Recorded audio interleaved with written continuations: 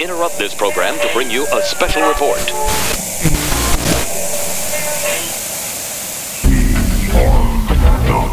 Hello, and welcome, younglings and gentle beings, to the Mos Eisley Cantina.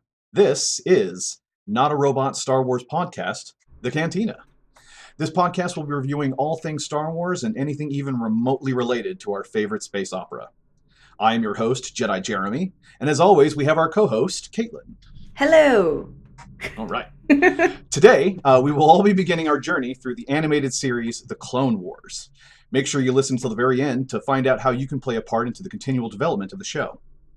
In today's episode, we will be discussing what we like, dislike, fun facts, and whatever else we feel like talking about the entire first season of the Star Wars Clone Wars show. Now, this is different than the Clone Wars micro-series that came out just previous to that, and we'll be talking about that a little bit. But before we begin, I would like to take a minute to give a big thank you to all of the humans and Patreon supporters who make what we do possible, and give this war-waging wanderers the ability to speak on something we love. All right. Without further ado, let's jump right in with how this season has impacted the Star Wars story and just our general feelings about the show. Now, for me, I have not seen the entirety of the Star Wars: The Clone Wars. I was just remarking to Caitlin how I've really only seen like the first season and a half or so previously, so I'll be coming at it kind of fresh. But I have seen this one that we're going to be talking about here, and I generally thought it was a good introduction to everybody. That's basically how I took the season. I mean, there was just a whole bunch of names and places and just like relationships thrown at us, I think. Now, Caitlin, you've seen more of Clone Wars than I have, I think, right? Yeah, so I've seen the entire series, and fairly recently, it was one of my, quarantine, all right, time to get around to watching all of this viewings. And so I'm now going through a rewatch season by season as we record, which I guess will be interesting because I didn't break it up by season when I was first watching it. It was just kind of on, as much as I was awake for about the standard binge. 2 Like, weeks. I'll go until my eyes bleed. Yeah. So this will be my second viewing. I don't want to say ever. I know I've attempted it at least once before this past year, but this is my second viewing where I'm going to watch the whole series through, and within the span of, I would say, at least 18 months. Yeah. I think we'll definitely be finishing sooner than 18 months, man. Oh, I mean, it's been less than 18 months since I started it last time. Yes, all right. I was about to say, I'm like, wait, my math's not checking out. I think we're going to do that a lot quicker. But oh, yeah. so, no, all it this won't stuff take is that still long. pretty fresh in your mind. Like, you already know where all of these characters are going to go and if they live or die or anything, huh? I mean, most of them, yeah. But I talk about expanding the universe. I mean, we were saying when we watched the prequels that we felt like they were trying to fit too much in the movies. Well, here's where they had room to explain all of it, huh? Yeah, and thus they did. Yeah. And some of it's great, and some of it I forgot immediately. And so it's new to me all over again. And I'm sure that by the time we are recording the final season, I will forget again. Because there's just so much. Yeah. And I know we're probably going to talk about some of our favorite highlights about the whole season in entirety, and may localize on an episode or two. But we can try to cover every episode, but it seems like some episodes just not a whole lot happened. So we might muddle over those. We'll see. Yeah, I think we had talked about in the first season especially, because spoiler alert, not for anything in particular, but in later seasons there are longer plot arcs that will stretch over several episodes of the whole season. But for the first season, it's really just we're at the beginning of the war. Here are a bunch of different places and people and how they're involved. Yeah. And the first thing that struck me off the bat was the intro announcer. Oh, yeah. How do you feel about that? So I'm not entirely sure. Every time I hear him, I keep getting reminded of the intro announcer from The Legend of Korra. Oh, I knew you were going to say that. That's the... Except that one, he's a little more mid-Atlantic game show hosty kind, and this one's more of a, like radio drama kind of a person, I think. Is he also the voice of the admiral on like the main ship that they go around on. Feels like the voice actor's the same, but I'm not sure. I haven't looked that up yet. Yeah, I haven't either. Well, you can look it up, and I will talk about the fact that this these sort of like opening recaps have been very polarizing with people I know who've watched the series. They sort of take the place of the scroll in all of the movies, right? It's a quick, here's your location, here are the characters you're going to be dealing with for this episode. I don't think they do it on every single episode, but it's on a lot of them, obviously, especially in this first season. And I like it for the same reason I love the scroll and miss it when it's gone, and that's I love a recap to make sure I'm on topic and that I'm retaining all the right information. And I enjoyed it in Legend of Korra too, because I also like that sort of old-timey newsreel commentary. It's just, it's fun for me. It's a nice medium. I have at least one friend who's a huge Star Wars fan, like obviously has seen all the movies, plays the games, has read the books, couldn't finish this series because he was too irritated by the opening commentary. Couldn't get past it. Man. I'll have to see if it might, now that you've like brought it up like full force. I hope it doesn't bug me too much. I don't think it will. I think it'll be fine. But yeah, it's the recap. I'll definitely agree with. I loved, especially because half the time I'm a child of the 80s, so the television was always on, and half the time it's on at my house just in the background, not even playing anything important. It's just background noise. But also when it's something I'm trying to watch, I'll still get distracted, and the recaps will really help me remember what's going on. Oh yeah. So, and you're talking about being a child of the 80s. This is like, it was always easier to follow a show that had a previously on. Especially if, God forbid, you missed a week. Yes. Yeah, and then the reruns and playing them out of order. You don't know where they're going. Yeah. And according to IMDb, yes, the voice of the narrator is the same as Admiral Yularen. So, same guy. Okay. I heard a few voice actors in this show that I recognized. Probably the biggest one is George Takei. I think he was later in the season, but like even my wife came, she goes, "That's George Takei." Yes, it is. Yep, absolutely. And then the other big name I was finding was Phil LaMarr. Are you a Futurama fan? I am. I'm a Phil LaMarr fan. I'll say it. Fantastic. Point blank, yeah. And he is someone who weirdly, whenever I see him in something live action, I'm like, I know who that is. I know who that is. I know who. And then it gets to like, either the opening credit sequence says like guest starring, and I'm like, it's Phil LaMarr. Okay. Yeah. Huge fan of the man myself. And he's in like 2 spots in this season. And so like I had to do like a little like meerkat like heads up, like, wait a minute. Again? Yeah, there are a lot of voice actors who double up or triple up or quadruple up throughout the series. Sometimes, over the course of several seasons or several episodes, or as we get to know, like almost immediately in this season. Shoot, I've lost his name already. Starts with a J. Regardless. Actor? The voice actor, yeah. James Arnold Taylor? Yes, because that's exactly the point that I'm getting to, is he plays just so many. Yeah, I'm looking down the IMDb cast page, and like everybody has multiple names next to them, except one person so far, and that's Anthony Daniels. Who is only C-3PO. Who is only and always will be C-3PO. Yeah. Yes. If anything ever happens to Anthony Daniels where he no longer desires to be C-3PO, I think the droid should just be retired at this point. Right, yeah. I mean, so I like the new Chewbacca. I can never remember his name. He's like Swedish. He is Swedish. Yeah. But he did a great job in Solo. And I wouldn't mind seeing a Chewbacca movie. I mean, I thought he did a fine job in the sequel series. Of the many issues I had with the sequel series, none of them were with Chewbacca's performance was not one of them. Right. So. If anything, it was those porgs, and that was just, No, I love the associated. Porgs. We've been over this. Oh God. But yeah, just overall, I enjoyed the season, and it was much agreed. It did not seem to go anywhere very much, but it's all just the setup for the volleyball spikes that we'll see down the seasons, I imagine.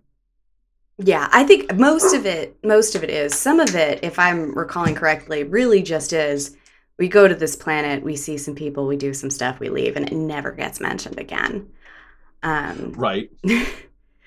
But, it was early in the series. I don't think they certainly didn't have the final season written out when they started off, with season 1. I don't know how far into this plot line they had really planned, or how much of it they had planned at all, because it must have been a weird experience for the writers to be like, okay, this is the universe you have to work with. These are the characters you have to work with. Fill the time between this movie and this movie and make it make sure sense. Nothing happens to this person and that person. Yeah. Well, they were trying to shove a whole lot of new stuff in, but right off the bat, in several areas, I could see where they were pulling from the original Star Wars universe, like you were just saying. Mm-hmm. Even some of the more, I don't want to say esoteric, but I guess more of the minor side characters. For instance, in one of the later episodes, we'll talk about specifically, there's pirates that end up capturing Obi-Wan and Anakin. Mm-hmm. And they are of a race called Weequay. Oh yeah. Right. Weequay are from the original trilogy. They are seen on Jabba's sail barge as they're about to execute Luke and push him over the edge into the Sarlacc pit. But since I've read the books, they've gone a little bit back into the descriptions of them and that stuff. For instance, they communicate primarily by smell. Huh. Yeah, super interesting. But to the point that they rarely talk basic. Interesting, because I mean the Weequay that we met, not all of them, but certainly the ringleader was chatty enough. Yes, that's one of the things they've changed about it. There's 2 entries now on Wikipedia for the Legends Weequay that I'm more familiar with, and the new Weequay that they show up in the Clone Wars, who are more talkative and also sound like they're all from New Zealand, and I don't know, it's fine. I love the accents and everything like that, but some of them did get a little weird. There was a little race of monkey people or something like that, and I swear they sounded Irish. They did. Okay, they did. I noticed that. I was like, man, wow. All right. And again, this is a race of people that comes up in their episode, and to the best of my knowledge, are never seen again. Love it. So we don't even have to talk about that one for too long. Oh, good. Yeah. Just, hey, was that weird they had an Irish accent? Yeah. Okay. End of story. Here we go. Next one. Yeah, to tell you the truth, that might be a few of these episodes here. I know in the later seasons we'll be able to be like, yes, the story arc, and this is what it means for these characters down the road and everything. And here it's just, hey, it's a lot of people.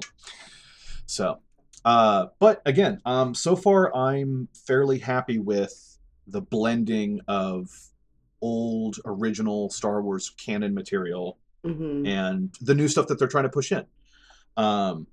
Maybe it's because I have had a change of palette with the prequel trilogy, that I'm now more receptive to the Clone Wars, I think, maybe. Okay. Because before I didn't get into it because I'm like, oh, they're just changing everything that they're doing the same thing the sequel trilogy did, and just erase my childhood history, so to speak. Right. But now I'm like, it's not so bad. It's, do you think it's just that you're more ready to embrace the change, or do you think any part of it is through the course of the series, some of it is maybe a slightly more gentle transition? I think it might be a little bit of both. I mean, it's especially with Ahsoka Tano. She has now shown up in The Mandalorian. Played by Rosario Dawson, which awesome. Love her in pretty much every role she's ever done. And so, I guess that also like helped pique my interest because, I am sure along with a few other Star Wars fans, have been like, so where was she this whole time? Yeah. I so Like, can we talk about Ahsoka in depth for a little bit? yes, please, let's do that She because it's is not per the episode. So, like, I'm fairly all I've seen of her is from this first season. So yeah. you're the Smee. Go ahead. Well, and you've seen her in Mandalorian, Yes, which happens, of course, much later. right. Yeah, it was Um, 5 years after Jedi. Yeah. yeah. And this is between clones and Sith. So Yeah. Ahsoka Tano is, I'm pretty sure, my favorite Jedi. Um, so to speak, and we can get into that more later. But right now, Right. I've heard rumors, but yeah. well, we've seen where she's at in Mandalorian, and where we're at right now in Clone Wars. She's a Padawan. Right. But yeah, she was also just kind of a fun fact. So she's voiced in this series pre Rosario Dawson by Ashley Eckstein, who originated the character, who has voice acted her in I think everything where she up until Mandalorian has been played by Ashley Eckstein. Oh wow. Okay. So she's like the Harley Quinn style Yeah, character yeah. So slash actress. Yeah. she originated the character, and not only that, she got to appear dressed as her at Disney for some Star Wars Day events, which was pretty exciting. She did some Yeah. signings and stuff, and from there, I'm not sure how into fashion you are. The answer for me is not very, but when it comes to geeky clothes for plus size people, I tend to tune in. Um, Her label isn't specific to bigger sizes, but it does run them, which is why I'm familiar. Have you heard of Her Universe?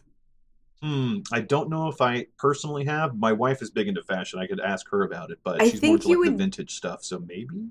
maybe I think you would know it if you saw it. So it's Oh, it's okay. a brand of clothing. They've got their own website, but I think they also distribute through like Torrid and Hot Topic and that kind of thing. And it's just geeky clothes for girls. So it'll be something, with the Rebel Alliance print on it, or Oh yeah. there's a pair of leggings that say Tano that have stripes that match Ahsoka's Nice. uniform, that kind of thing. Yeah, it So looks like they yeah, sell like Capulets and things too. yeah, it's pretty cool. And that's all coming from Ahsoka, from the woman who originated the Oh, she started the character. company. It's her company, yeah. Wow, that is great. That's awesome. I'm gonna have to like check into that. Yeah, it's pretty cool. Yeah. But back to Ahsoka the character. Yes. She's in such a weird position in this season, right? Because she's a Padawan. We're still supposed to believe Anakin's a good guy. Um, Right. Yeah. but Even though you see his like fist clenched throughout several scenes in the season. oh yeah. And right away, she's doing all of the things. This is probably why I like her so much. She's calling out all of the things that bothered me when I watched the prequels. Like, so she'll say, we have to go save the or we have to do this thing, and Anakin will disagree with her, and he'll be like, you have to listen to your Jedi master. And she's like, oh, you mean like you do? And I want to say the first or second, it wouldn't be the first episode because they're not in the first episode. Right. But in the first episode, I think that they're in, she actually calls him on a double standard. She's like, oh, so when you do something or when you disobey Obi-Wan, it's no big deal. But when I try to do it to you, it's unacceptable. Okay. And then later in the series, as you know, one of the things that drives me the absolute craziest about the prequels and throughout this whole series, it really gets my goat, is that no one suspects that Palpatine is not a cool dude. Yeah. Yeah. They're just easily. I mean, I know they probably like dialed this for a kids show, but like easily bad guy vibes coming off the dude. yeah, and nobody is suspicious of it at any point. But in the first season already, we have Ahsoka disobeying an order that he gives. Right at one point, he's like, "Return to the Senate, and we'll go over, we'll recap." And Anakin's like, "All right, let's go back." And she goes, "No, there's still people that need saving. We're gonna go do our good guy thing, and then we'll go back." Yeah. So that's just another like reason I love. She's defiant, but she only tends to be defiant when it's in defense of someone else. Yeah. The standard chaotic good alignment. Yeah. Whereas Anakin is definitely more chaotic neutral at this point, at least. At least. Yeah. Keep in mind, we're still supposed to believe he's a good guy, but he has already done his first murder spree. Right? Yeah. I mean, this is yeah, that's already established in the movie. So like, um, and so he is still technically a knight, right? Even though he's got a Padawan. So I'm not entirely up on the Jedi ranking system because Ahsoka calls him master, Right, as she should. but I can't remember anyone else calling him that. And I Okay. think that's mostly because he's referred to either by first name only by Mm, Obi-Wan and Padme, or occasionally Jar Jar, right. or he's referred to as, Jedi Right. Or and not just by name at Skywalker all. or something. Yeah. Yeah. Okay. Yeah, because I feel like there was one of the blue Twi'lek Jedi Master. And by the way, listeners, it's Twi'lek. We'll talk about that later too. I think her name is Ayala Sakura. I think she called him Master, but she was speaking to Ahsoka Tano when she did it. So she may have just been referring to him like that for Ahsoka's benefit. It's possible. You know what? And now that I'm thinking about it, of course he's only a Jedi Knight at this point. He's never a Right, because Jedi. He never becomes a Jedi he was Master. granted the rank of master, but never invited to the council in 3, I right? thought it was the other way around. He was able, like, they let him sit in on the council meetings, but they declined. Oh, that's what it right. That's They what were it was. like, but you Yes. are not a Jedi Master. And he Yeah, we do threw a not little grant you the hissy rank of fit about master. that. Yeah. God, fucking Anakin. Okay. Uh, yeah, and I'm sure we'll get to see that famous Skywalker angst throughout the seasons as we go on as well. Um, there are uh, just so many small references to him, losing it already in this first one. Oh, yeah. That they don't. I guess we'll find out. That's my problem is I start asking all these questions and I know they're out there and I don't want to do the homework for it because I want to start these shows with a new perspective and everything like that. So these Yeah. are just try not to answer any of my questions. I'm just wondering out loud, I suppose. I will I start will with this one resist though. the urge. Why does Anakin call Ahsoka Tano Snips? Did I miss that? Oh, I can tell I you don't. this, actually. Okay, good. It's Because never I'm like, explained. oh, thanks. I'm like, It's one of the weird things that this series does, which is the pilot episode is such a nice transition. If you imagine you had just watched the Clone Wars or Attack of the Clones, the movie, and then mm, you go to start this series because you're watching in universe chronological order. right. Our first episode is just Yoda on a diplomatic mission with species we've seen before and Hmm. largely such a smooth. And then we jump straight into Anakin and Ahsoka, and he's calling her Snips, and she's saying R2-y, which is longer than R2, and I don't Yeah. get it. And it feels like this weird thing where it's almost as if because she never really has an introduction, like we don't know how she came to where she's at in the war, at least not at this point. They throw in a lot of nicknames to make it clear right away that she's part of the gang. Yeah, because all the clone troopers have nicknames or whatever like that, and she's even Yes. got one for Anakin, and Yeah, it makes him sound like a McDonald's character. it's a little weird. It's a little weird. Plus, I mean, she's Um, also calling her master that.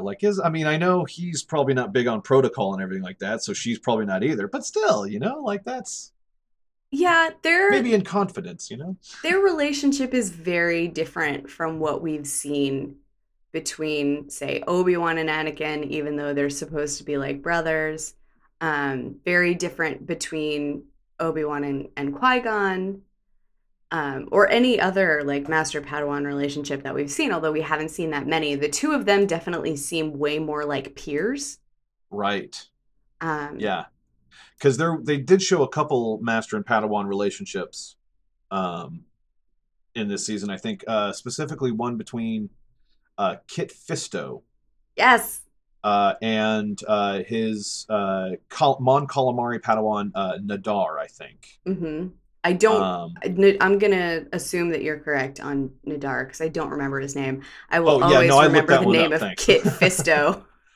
Right, Kit Fisto. Like, that sounds I like a will porn struggle with a name. lot of names throughout this series, throughout this universe, but Kit Fisto is burned forever in my mind. Don't worry, I'm sure other people will struggle with Kit Fisto. Oh, I'm Oh choosing not man, to make a very inappropriate joke here. I know, right? We're what are we rated? We're rated R, right? I Fuck don't know. I don't know if it. the explicit tag is on our podcast or not. So let's move on That's very true. from Yeah. Kit Fisto. Um, but yeah, so that is pretty much my thoughts on the first season in general so far. Like I said, there wasn't a whole lot of good story arcs or anything like that to really like stretch over and like analyze and break down. So it's pretty much just exposition and stuff. But um, what about the animation? Like how do you feel about the design of the characters? When I first started the very first episode, I thought Yoda looked a little too cartoonish, I guess. I mean, But they all do. But yeah, it's a style I'm getting used to. I'll definitely admit. yeah, I think by now I've adjusted, but the animation style is definitely one of the reasons that prior to last year I had never watched this series before. I tend to be very hit or miss on animation. I don't know what it is. Some shows get me hooked immediately, others I just kind of don't sink my teeth into right away. And Yeah. for this one, I don't know if it was that the animation style didn't grab me the way I think for me, I go for really probably not simply done, but simple looking stuff Mm. like Bob's Burgers or Archer, where it's sort of flat. And this is a very, there are a lot more vectors Yeah. involved in what we're seeing here. Yeah. And I don't know why. It just doesn't usually grab me. But that being said, I am now used to it. So now that, say, I'm watching The Bad Batch as it's released, or, I'm going to be starting. Actually, I haven't decided yet if I'm going to start Rebels right away or wait until we're talking about it. But See, I have started Rebels, but I haven't started the Bad Batch. So yeah. Now, isn't there somebody on the Bad Batch named Echo? Yes, there is. Okay, that's got to be a repeat, or is it the same character? There's a trooper in this season that was Yeah, named Echo. it's Echo the Clone Trooper. It's the same guy? Yeah. Oh, okay, cool. I was wondering about that. I'm like, they can just like double up nicknames, can they? I mean, I guess if the guy's in a different unit I or mean, something like that, they probably could. They but, like, could. There's enough of them, Yeah, I mean, but they're but clones. no, they What are don't. they all going to use Mike? Like. No, they don't. They generally keep it one name to each clone. And Yeah. yeah. And they are all yeah, they all sound Australian. Which I thought was because the voice actor who played them was Australian. But Yeah, that's what I thought too. The actor who did Jango Fett. the actor who played Jango Fett possibly, but D. Bradley Baker, who voices all of the clones in the Clone Wars and Rebels and the Bad Batch, is from Bloomington, Indiana. Oh, So that's okay surprising. then. Yeah, no, yeah, the voice actor Temuera Morrison, who did Jango Fett in Attack of the Clones, Mhm. is from New Zealand. So maybe this was Baker attempting to, transition us from Yeah, Jango Kiwi it up. to the clones. Okay. I mean, I Yeah. think he did a fine job. I can't comment so much on the accent work because I know so few New Zealanders. I'm no one to judge on Yeah. that point, and I can only tell you that he doesn't sound identical to Jermaine Clement, which is fine because people have different voices. Yes. Yeah, and I'm sure there are even different accents within New Zealand, but yeah. Oh, sure. Yeah. But I think he did a fantastic job playing, 20 half a people. dozen or more identical Right. characters. Especially later in the season, there's an episode that's almost all clones. And Yeah, I kind of I'm actually so enjoyed that one. interested to know more about how he recorded that. Right? The only thing I can think is he did one and then they played it back for him so that he could have like a conversation with himself a little bit. So you think he's reacting to himself on playback I instead think that'd of be reacting to the himself in real time? right and just trying to switch in real time. No, I've done that as a dungeon master, and it's like I Mhm. can go about like 4 or 5 lines of dialogue before I start losing track of who's talking to who and everything. Yeah, I mean, Um, I've watched the great Mark Hamill attempt to do it. He right. he Well, had he a was like 3 conversation different with. characters in a show. Yeah. Yeah, well, no, not even this. This was an argument between Luke Skywalker, a young Luke Skywalker, and the Joker from Batman Right. Beyond. And like, what is it? That last one, the toy maker from the Flash or something like that, right? The Oh prankster. gosh, yeah, that's the creepiest one, I think. But Oh man, yeah. Uh, Mark Hamill doesn't show up in this at all, does he? he doesn't, and that's another thing, kind of to take I mean, note of because while he's a you're master watching voice this. actor as it is. Yeah, I think he was busy or possibly too expensive. But this whole series is kind of incredible. Like, Dee Bradley Baker does a great job. Ashley Eckstein does a great job. Phil Lamar is always wonderful. But Mhm. I also look at and I think about, oh yeah, we get um, Ian Abercrombie as Chancellor Palpatine, but we get people coming in, right? Like Matt Lanter, who voices Anakin, James Arnold Taylor, who voices, and you kind of can tell that they have an extra challenge in front of them because it's not just okay. I'm reading this as Obi-Wan Kenobi. Well, Obi-Wan's uh, Ewan McGregor was already making an effort there, Right, but yeah, all you got to do is sound like Ewan McGregor and you're good to go. yeah, but so let's say you're Matt Lanter and you're voicing Anakin Skywalker. You can't just voice Anakin Skywalker. Or rather you can't just read the lines and, act them out as the scene calls for. You also have to do it while putting on your best Hayden Christensen impression. Yeah. Yeah, I mean, and that's where we're going with this essentially. Like we've got character models that are based on actors. So actors are having to try to emulate themselves into like it's like being John Malkovich almost. They're being an actor, being a character. It's like it just reminds me.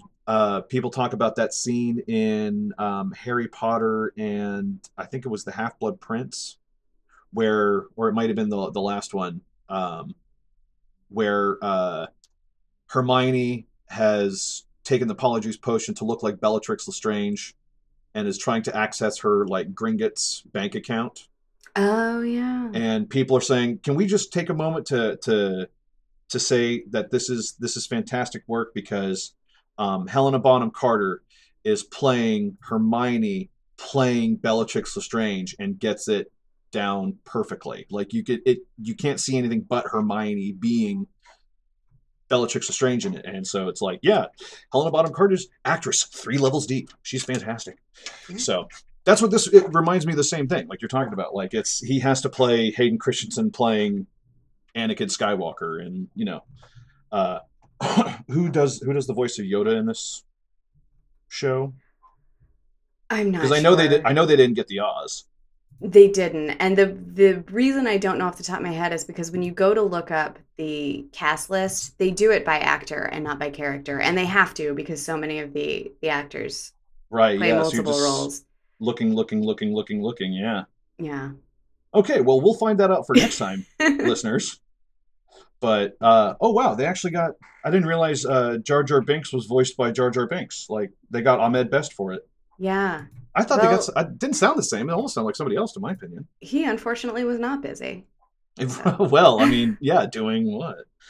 Um, and I think Ahmed Best is also another one of those actors like oh shit, was it Rose Tran? Kelly Where Marie Tran, Kelly Marie Tran. I'm who sorry, played the Rose character's name Tico. is Rose. Hmm. Yes, Rose Tico, Kelly Marie Tran. I apologize, Miss Tran. Um, you know, the actor themselves shouldn't get the hate that character may or may not deserve. Hmm. And I heard he got it pretty rough after the prequel trilogy came out, like all kinds of hate mail and stuff like that, death Oh yeah. threats. It was horrible. But It really was. And I'm so glad that he participated in this, because I think this series too, maybe not season 1 so much, but this series is also going to show you the redemption that I see when I say that Jar Jar Binks is not as terrible a character as people make him out to be. Oof, that is a tall order, Caitlin. Redemption, you say? I'm not saying he's Wow. great. I'm saying he's not as bad as people make him out to be. Well, he certainly seems so in the first season. I'm not going to lie on that one. He's a walking Yeah. klutz in this one, right? Like, I mean, he never becomes graceful, but he and I have that in okay. common. Yeah, like I think it got even to the point in this season where the clone trooper sent him out so that he could cause the enemy trouble in the first place. I think Uh, so. that was somewhere. Let me look at my notes. Was it like 11 or 12? I think. But yeah, I'll look into my actual notes about we'll find out in the episodes when we talk about them in detail. But yeah, so animation, voice acting, story lines we've talked about. Are there any other general areas of the main overview of the show or season you think we're missing? I don't. But I do just want to say again that I'm excited to be getting into this. I'm excited to be getting into the Clone Wars, and I think it's in large part because I'm a recent convert, right, who never watched it before. And now that I am, it's not just so much more information, so much new information, but it's a lot of getting what I always wanted, even though Anakin is there the whole time, which is people and their lives outside of the Skywalker saga. Um, Yeah. but it also, like, because I watched the Clone Wars, I was able to be more generous on my rewatching of the prequels, right? Right, yeah, because you're like, oh yeah, they're gonna go here and do this, and yeah, At you least in become the attached to the beginning. characters a little bit. Yeah. Yeah, yeah, at least in the beginning. Towards the end of the series, I'm going to start getting very confused with what year it is, which is par for the course for me with Star Wars. Yeah, so there are 7 seasons of this show, Hmm. and I don't know if I ever kept track of how much time exactly is there between season or episode 2 and 3 of the prequel trilogy. Like, how much time is supposed to be occurring in this show? I mean, not a great deal, not 7 years. I can Right? tell you that. Yeah. I'm like, But we did also, I so mean, in this season, we had 2 episodes that took place over the span of a day and a half, right? fair. So, Yeah. you know, it's Yeah. a season does not necessarily equate to a year, even though the seasons are quite long. I think most of them clock in with 20 episodes or more. Yeah, I mean, even a day or even an episode being a day, that's still almost 7 months worth of material, almost a full year in of itself. Yeah. I mean, well, I would say Um, it's safe to say a year passed between the two oh films. yeah, yeah. Um, but yeah, I'm not clear on that. I would say that's the one thing, but we all know by now there's more than one thing that I can't keep track of in the Star Yeah, Wars universe. there's always one thing. Yeah. But one that I have a lot of trouble with is the timeline, which is why I'm forever looking up how old everyone is, because that's like my best. As long as we're gonna be tied to the Skywalker family, the age of the current generation is like my best. Frame of reference. Yeah, my anchor to where we're at. I'm sorry, folks. The Battle of Yavin, like, as important as it is not a good chronological marker for me. Oh well, I mean, it's good for the books, when you start getting like 20 years out. So like it helps then. You're just like, wait, when is this? Oh, okay. So it's 15 years after the Battle of Yavin. Got it. I mean, I guess if you're seeing it in writing all the time, that's one thing. But Yeah, I don't BBY. know. BBY and ABY, but I don't know. Even within the first couple of 100 years, BCE and AD are still all the same Right. to me. So And the fact that they use a certain battle as the mark of time, mhm. like, wouldn't it be better for, like, to say, on the fall of Coruscant or like the establishment of the New Republic or something like that? But I don't know. Well, does the 'Cause, Empire or the First Order use the Battle of Yavin, or is that a rebel thing? That is a great point. I am trying to think. I haven't read many books from the Imperial side of things, I suppose, or at least the ones that did. I don't know if they really dated things like that. If they did, Yeah. I would never remember it. So You're like, it'd still be unhelpful. Thanks. Yeah. No, I mean it's interesting to know, but it's just more information that I personally would not retain. Right, yeah. Well, and it's like I know you're a Trek fan, so like, star dates Yeah. don't mean anything really. No, nothing at all. We can just make up some numbers. I remember back when it was just like the original series and the Next Generation that somebody had like made like an Angel Fire or like a page or something like that, trying to calculate the real time of this, like what's the real star date today and stuff like that. Oh gosh. That's dedication, Holmes. Yeah, that's a level of nerd. I'm also a big fan of DS9 when you know exactly when it is relative to Next Generation because there's overlap. Exactly, yeah. And there might have even been a little bit of overlap for Voyager, or was that too far? There is, I can't less remember. so, but there is. Yeah, that's what I thought. But we'll have to save that for the Star Trek show. Starring us, coming eventually. Stay Exactly, tuned. yeah. You're listening to the Star Wars Cantina podcast, so please stay tuned for 10 Forward. Yes, I wanted to call it 10 Forward. Did we just do this? I think we did. If we're calling this one the Cantina, the next one's got to be 10 Forward, 10 Forward, right? Like, that's the only thing I could think of. Awesome. That or Quarks, and I just like 10 Forward better. Yeah. So, anyway, with that, back to Star Wars. Yes, back to Star Wars. It's somebody was asking me like, hey, do you like Star Wars or Star Trek? And I told them I'm bi-trexual. I'm like, that doesn't sound right, but you know what I mean. Like, I like both. It's nice. A man can like two things. Yeah. I space both ways. It's fine. Exactly, space both ways. That's a better way to put it. Yeah.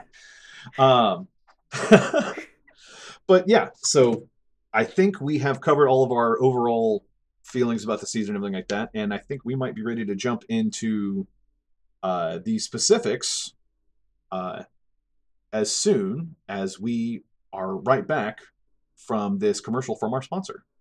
After these messages, we'll be right back. Now, back to our program. Now we are back. Yay. And we will be... Yay! And we will be discussing the actual specifics.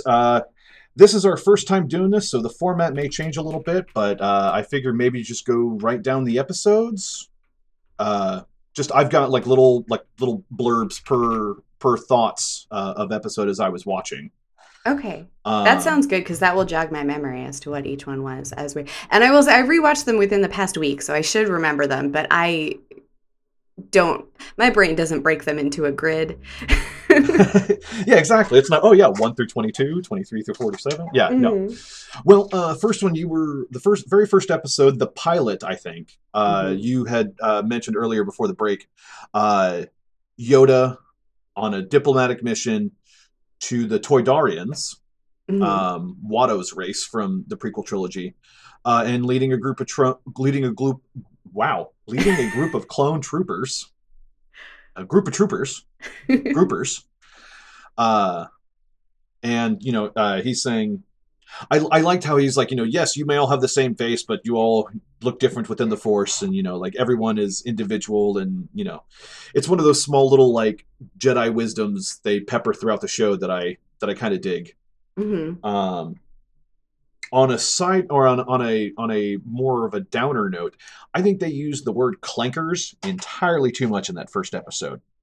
They were really trying to push the slang terms for the droid army they were going for, and I swear they said clankers like 6 times in 3 minutes. Yeah, they did say it a lot. The clones speak in slang a lot. I think they're trying to make it like a military thing.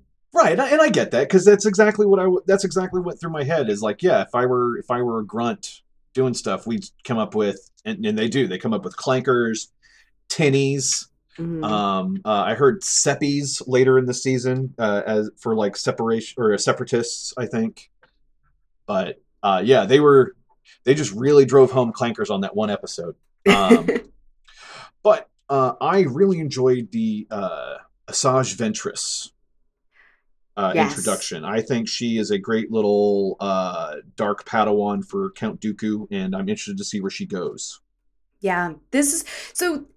I said that this episode was like a nice transition because it was mostly familiar characters or familiar concepts. But they did introduce a lot. It just didn't feel like a barrage to me. And one of those things is Ventress. One of those things is the fact that there is more than necessarily one pair of, if not Sith Lords, then certainly dark side of the Force users Yeah. working together at a given time. Um, And see, and and that's then like one of the unwritten rules of the Sith. And it's a shame that Renee's no longer here to help us to confirm this. But like, you know, the Sith always say there's rule of two, but the Master's always like looking for another Padawan to like take out his current one if the newer one's stronger, and the Padawan's always looking to take out the Master and maybe take a Padawan for himself, kind of a deal. So it's like it's always like rule of two plus or minus one or two. Rule of two asterisk. Exactly. Yeah, I do miss Renee on this one because I know that she would love Ventress. Right? Yeah, absolutely. Love the double-bladed lightsabers. I love her whole like. She's almost a little like seductive to Anakin later on in some of the series. Like it's, man, Obi-Wan's getting the ladies. So, because I know eventually there's a character that shows up named Satine. Yes, there is. That is supposed to be like the love interest of Obi-Wan, and I'm for that just because of the name alone. Mm-hmm. And we'll get into that when she actually shows up.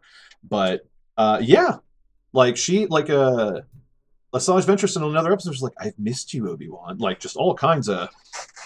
Yeah. She wants to ride the lightsaber, like they did. She definitely has a flirty thing to her. It's a little Black Widowy, not necessarily Scarlett Johansson's Black Widow, but that's sort of more like we're gonna bang and then I'm gonna eat you. Yeah, the femme fatale assassin. Yeah. Let's see. I thought Yoda's lightsaber looked a little long for him on just a very small technical. I'm a guy and I like to sword fight. Mm-hmm. I've got a lightsaber myself and everything like that. And I just remember saying, "Wow, that seemed really long for such a short dude." Yeah, I don't. I try not to judge people on the length of their lightsabers. Oh, it's a girth question. I get it. I see. They're all the same. Like they're all this. It's a beam. No, but I think it is a little bit longer in the series, or at least in this episode, than we've seen it in the movies. But I also could be wrong because I haven't literally I don't know that you could measure it like to scale. You would have to scale it against Yoda himself. Right, yeah, and so like he'd have like basically like a little short sword or something, right? Doesn't work, right? He can't fight normal. No, but he can't fight medium-sized characters with that. I mean, but does he use a smaller saber? Or does he use a regular-sized saber? Well, on that aspect, I have to think it's about hand grip too. He does have smaller hands. Yeah. So the handle itself has got to be smaller too. Does it? I mean, at least thinner. I don't know. We will we'll look at. I don't know if I've actually seen a copy of Yoda's lightsaber, but we'll have to look into that one. Yeah. Yeah, all told, I really just thought the first episode was a great like introduction and just kind of laid everything down and took us from there. Yeah. These are the clones. This is the war. Yeah. I am a little curious about Count Dooku. I did have a question about him. So he is not playing a dual identity like Palpatine. Not at all. So how and come he never has, as far as I know. Right, he's just been out and out Sith this entire time. Yeah, he's bragging about it even. Right, yeah. Beware, be warned, you're dealing with a Sith Lord and whatnot. Mm-hmm. How come he doesn't go by his Sith title? I don't know that he necessarily has his Sith title. Well, as far as what I remember, I thought he was Darth Tyrannus. Right, I don't know that he has it right now. And I've always been dodgy on this about when he is officially the apprentice, because Maul was the apprentice in Phantom Menace, and did he step up immediately after that? Yeah. I think for me, I don't know whether or not Darth Tyrannus is fully in effect or not. But from my understanding of Count Dooku as a character, this is a guy who, the minute he walked away from the Jedi Order and decided he was, going to do things his own way, started telling people he was a powerful Sith Lord because he wants to be feared. Ah, okay. Are we going to get more into his backstory and everything like that as well later on in the seasons? I mean, there's more of him, certainly. Okay. I'm not going to tell you more than that because you asked me and not I to. appreciate that. Thank you. Yes, fantastic. But there is more Count Dooku. You passed the first test. The other thing I will say about him is, weirdly enough, there was this Australian show a while ago. It was very weird. It was a comedy, and I'm trying to remember what it was. The In-Betweeners? What it was called. No, it was not The In-Betweeners. Danger 5. Oh, Danger 5. Yeah, Danger with the 5. eagle and everything. Yeah. Yeah, there was an eagle. There were, 5 people. They were Go back to killing Hitler. Yeah, there were spies, and in every episode they would go out and try to kill Hitler. And then at the end of the episode, or somewhere in the episode, Hitler would escape, usually by jumping out a window, and they used the same shot of this man jumping out a window in multiple episodes, right? It was very campy comedy shtick. Oh, yeah, the show had like a $5 budget, yeah. Yeah, and so when I first started watching this, I remember turning to my husband, who had already seen the whole series because he watched it as it aired, and I said, do they play Count Dooku in this series as, like, the Hitler from Danger 5, where he just, they're constantly after him, and he's always Squirmy getting little away. guy. And the answer I got was kind of. So. Yeah. Well, I mean, yeah, because again, we already know he's in 3, so like nothing really bad can happen to him, right? Yeah, we know he's not going to die. Yeah, and we know he's not going to. They're not going to just not talk about him again for 7 seasons. Yeah. So. Yeah. I don't know, but I like how they are portraying him so far, and I think it'll be a fun time with them. I like the episode later on, I think, where Obi-Wan, Anakin, and him were all chained up, and they had to kept trying to get out of the Weequay Pirates lair. Oh yeah, I thought that was a fun little. It's a trope, but it was fun to watch. So. It was a great one too. It was also an interesting comparison to in the movies when they're all captive, or they're not all captive. Obi-Wan is captive, right? Mm-hmm, and Count Dooku offers to free him. If only they'll work together. Was that in? I'm now not remembering if that was in Clone Wars or Attack of the Clones or Revenge of the Sith. But you know what scene I'm talking about. Those two are kind of blurring together, to tell you the truth. Yeah. And we're watching all the things that happen in between them. So right. The timeline is fucked. No. We will figure it out though. I'll have one of those little bar charts on my fucking wall and everything like that. We'll get it. But either way, anyone watching the Clone Wars had most likely already seen both movies based on when they were released. So it is, to me, it felt a little bit like a throwback to that scene as well, and how they treat each other in captivity. Mm-hmm. I think they even referred to that scene. Oh wait, no, that was because he's like, I remind you, I had you in a similar position on my ship. I'm trying to remember, but that wasn't his ship. So I'm wandering down a rabbit hole. They kidnap each other back and forth. They really do. Yeah, they just Peach and Bowser that thing. Yeah. This war is all about kidnapping, fam. You thought it was about trade agreements. No. What happened to the embargoes? Nobody talks about them anymore. I want to know about the regulatory actions of the Twi'leks. No. Twi'leks. Yes. So that. Honestly, that's probably my biggest problem with this show. Is the pronunciation of the word Twi'lek? Just they say Twi'lek wrong, and that's my only thing. But let's see. So episode 2 introduced Plo Koon. Yep. Who to tell you the truth, I don't know much about the rest of the Jedi Council beyond Yoda and Mace Windu. Mm-hmm. So I'm actually looking forward to some of this. Like we came across how many Jedi Masters in this season? Aayla Secura, mm-hmm. Jedi Master Luminara, Plo Koon. Plo Koon, Kit Kit Fisto. Like if we go back and watch the Attack of the Clones, I'm sure I'll see them in those chairs and everything like that. So, it's nice to actually have them filled in some, and not have it feeling so forced. Yeah. Like they did in the Disney trilogy. I think there may even be more Jedi Masters in the series than there are on the Council, which makes sense to me.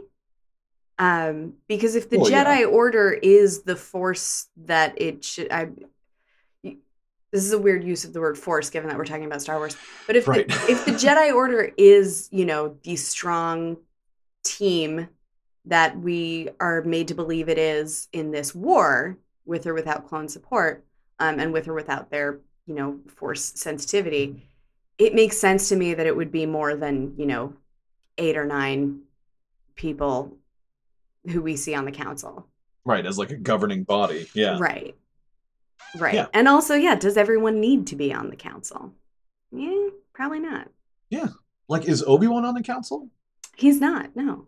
Yeah, that's what I thought. Even though we only ever see him talking to the Council, but certainly they meet without him. Like he's right.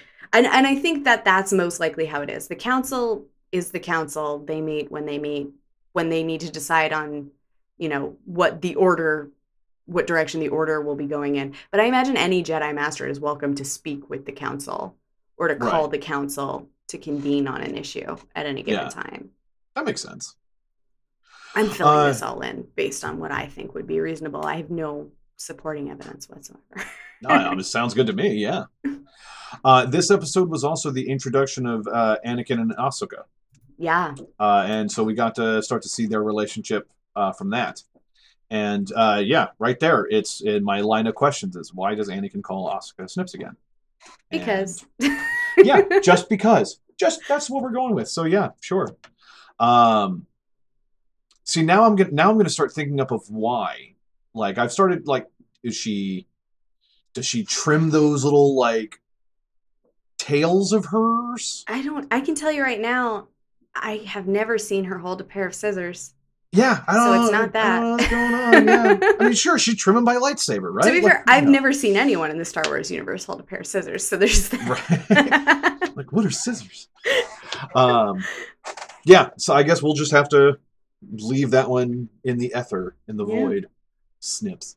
That was pretty much, I liked Plo Koon's attachment to the clones as well. It was kind of like a carryover from what Yoda had done in the first episode with his batch of troops. Yeah, and I think we're establishing the kind of relationship that the Jedi have with the clones, right?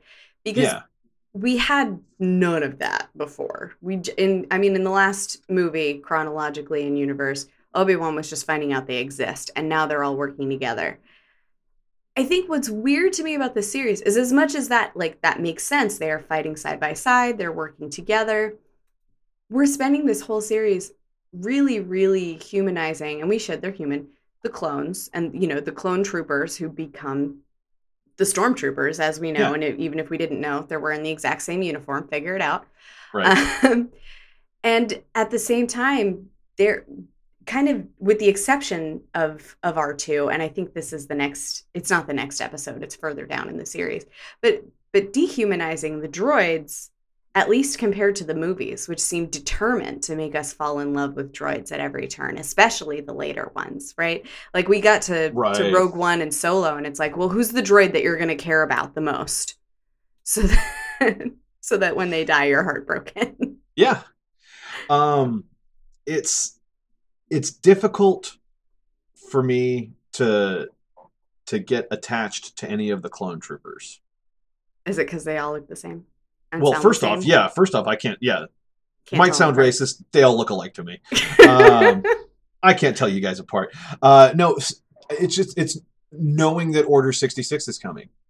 It's so far in the future, though.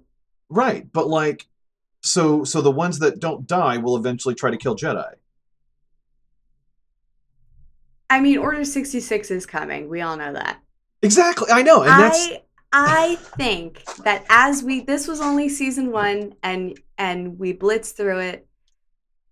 if you take the full 2 weeks between each recording and you like, I think that by the end of this series, you will find yourself caring about some of these clones. Okay. I know supposedly one of them shows up in Return of the Jedi. Do not remember that. Okay. Evidently, I've seen pictures circled with a dude with a beard, and they're like, "Oh yeah, that's one of the clone troopers." Oh yeah, no, I'm not even talking about like their significance in other parts of the, or in Rebels or in Bad Batch or anywhere else. Okay. I am just talking about throughout the course of this series, not even referencing any particular episode or any particular plot arc that they go through, but they're constantly there and they're constantly on the good guys team, unlike Yeah. Palpatine, who's pretending. So I think that to some degree, they are going to find their way into your heart. Okay. Well, I will give them time.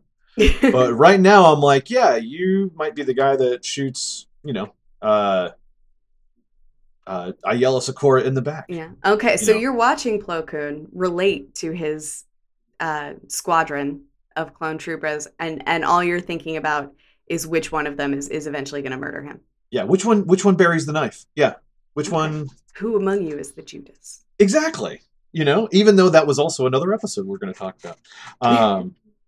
Yeah. It's a little tough for me to get into their head a little bit, I suppose. But again, we'll just have to give it time. Yeah. And doesn't it make it that much weirder because Jedi are not supposed to form attachments? Yeah. And Ahsoka even starts mentioning that to I think to Luminara, to Jedi Master Luminara, about how she feels for Anakin. Oh no, it was Ayala Secura, the Blue Twi'lek. About how she feels for Anakin and like she cares about him, but as a Jedi, we're not supposed to face attachments or anything like that. And the Twi'lek Master's like, yeah, I had the same issue with my master. Like he was like a father to me. It's just something you're gonna have to work through. All Padawans do. Yeah. But it's one of those Jedi are to have no attachments is one of those like only the Sith deal in absolutes, really. I feel like because if you're not attached to the world, how are you supposed to care for it? Right? Like So I don't know. It's still a fun thing for them to mess around with and have to puzzle through. And I feel like Ahsoka comes up with an answer for it by the end of the show. Maybe. Yeah, exactly. I know. I'm making all these predictions stuff like that, and Caitlin's just like, I'm drawing blood on my tongue.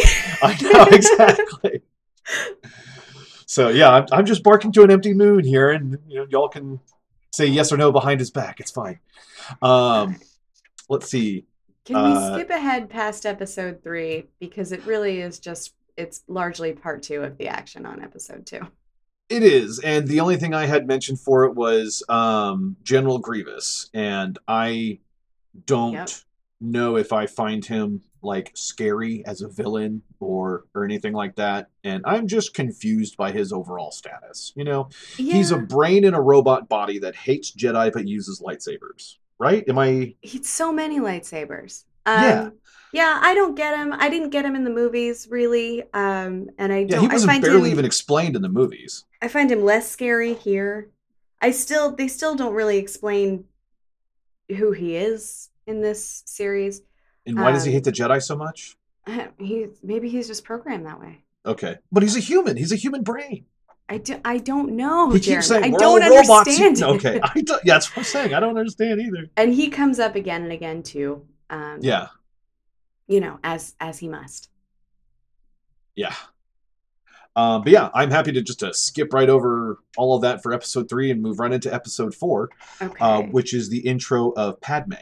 Yes, and I have one note on episode 4. What's that? And that's why I wanted to jump to it.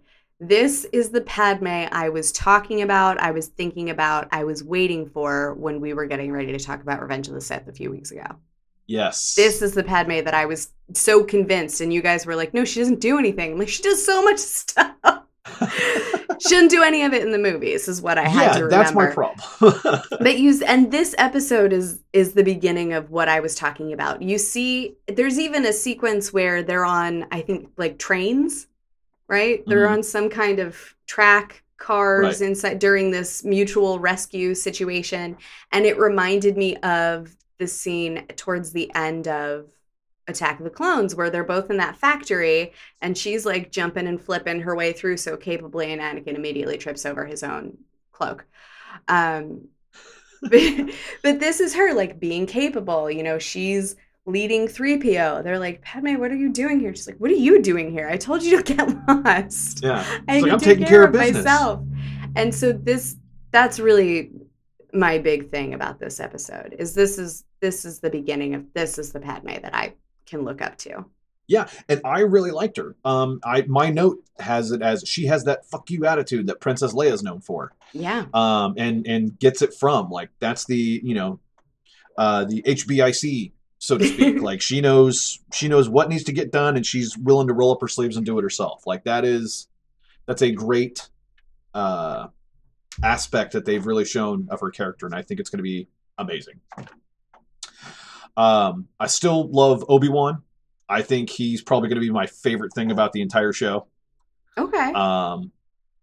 But that's just because I've always been a huge Obi-Wan fan to begin with. Say, you love Obi-Wan. And I do. There's more Obi-Wan coming down the Star Wars pipeline. So yeah, and not just Obi-Wan, Ewan McGregor as well. Ewan, if you hear me, I love you. But Anakin said a line in this episode that I had to do a face palm on. Which was? Anakin and Obi-Wan are going up a turbo lift, and Obi-Wan looks over and goes, "Really, Anakin? Spinning?" And Anakin goes, "It's a good trick." I'm like, "Are you serious? Spinning's a good trick?" I'll try spinning. That's a good trick. From the first episode, or from episode 1. I swear that callback just ruined that episode for me. Yeah, it just as soon as I heard that, I'm like, oh, the pain. I can't believe they went there, and they did, and they just smeared it all over our faces with it. But that's fine. That's fine. That's fine. I did not have much written down for episode 5, and going back and looking at it, I'm trying to remember what all happened during that specific episode. The only thing I've got written down is that question about the clone named Echo being in the Bad Batch. Yeah. So episode 5 is the first of, I believe, several episodes we're going to get where it's basically just this squadron of clones. And so we know that they are special because they have names, and they get an episode where they're not being led around by a Jedi the whole time. Yeah. That's the whole thing. Yeah, and that's it. Yeah, it's basically an introduction to the clones. Yeah, it's a war. They fight off a bunch of droids, and they live. Yeah. Moving on to episode 6. Yeah. Episode 6 looked to have a Trandoshan or a Trandoshan as a junker. I guess Anakin had lost R2 in a firefight. In a laser fight in space, and they were like having to track him down. So yeah, this is episode 6 and 7. It's this kind of a two-parter where they lose it's R2's rescue. Yeah, they lose R2. The Jedi are furious because R2's memory famously has never been wiped. Right. And he's now behind enemy lines. And while Anakin and Ahsoka insist that he would never betray them, he's still a droid. Like, you can't just remove drives. Yeah. It's a download, yeah. So they're upset about that, and they're also given a replacement droid on their rescue mission. An R3 unit, I think. An R3 unit, who Ahsoka very quickly gives a nickname. Yeah, Goldie, I think, right? Yeah. But then Anakin also gives another nickname, Stubby. Anakin's trying to be insulting to counteract Ahsoka's welcomeness, and it turns out the R3 unit betrays them. Yes. So and I'm coming back to this again. While we just had an episode where we're supposed to feel closer to the clone troopers. We now immediately have one where we're like, listen, some droids like R2 are just special and they never need memory wipes and they'll be loyal to us forever. But generally speaking, or like this fella who can betray you in an instant. Don't trust droids. Meatbag. Yeah. Yeah, I will say, treating episode 6 and episode 7 as like a whole little story arc. I didn't have much written down for episode 7's notes except for R2's rockets sigh. Like those things again. And then I think at the very end of that episode, R2 and R3 do like a fight to the death on like the wing of a space ship or something like that. God, you make it sound so much more cool than it must have been. It really was. It's 'Cause two I have R2 already units like forgotten about leaning it. on a wire, and like R2 leans out a rocket and like burns the wire, and the R3 falls off. And that's it. That's the episode. That's anticlimactic. Yeah, so I guess the Rebels don't use like, or the Old Republic doesn't use like McAfee antivirus or anything like that, or like evil droid checker.exe or something. No, or just like password protect it, man. It's not that Yeah, hard. man, come on. Encrypt. Yeah.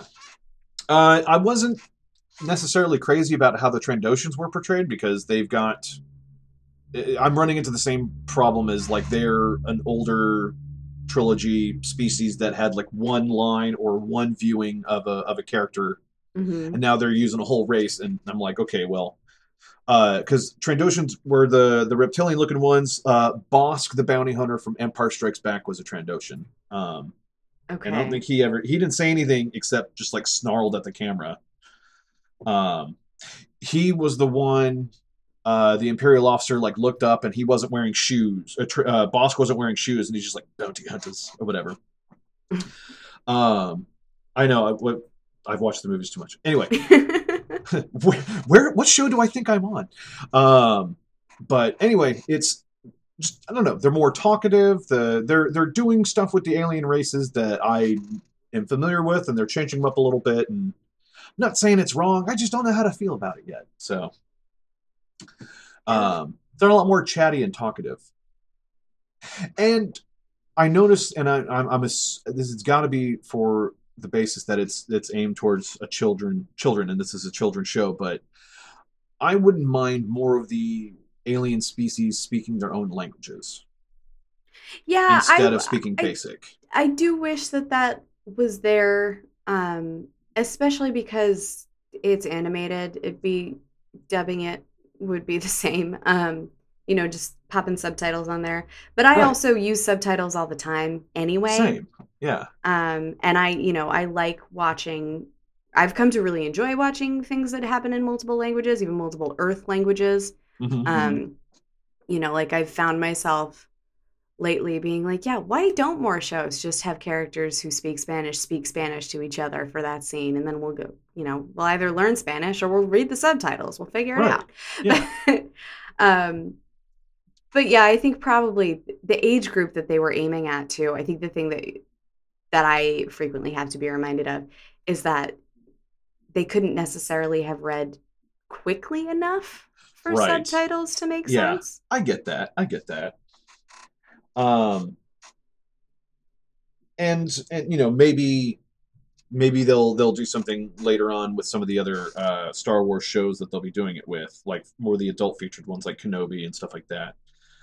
But yeah, I guess that's what I was used to in the Star Wars universe is like aliens will speak their own language, like Chewbacca always. He's never even subtitled that dude. You just have to take it in context. Yeah. Nien Nunb, the Sullustan on the Millennium Falcon during the second Death Star run in Return of the Jedi. Anybody from the Mos Eisley Cantina, essentially, like it's everybody's just doing their own thing, and the humans are like, yeah, they speak their languages, we speak ours, and there's a common basic that we all speak on occasion, but like not all aliens are going to be able to pronounce those, like Yeah, I don't know. With this series, with the exception of the droids, obviously, and the occasional character here and there, for the most part, everybody is speaking basic. Yeah.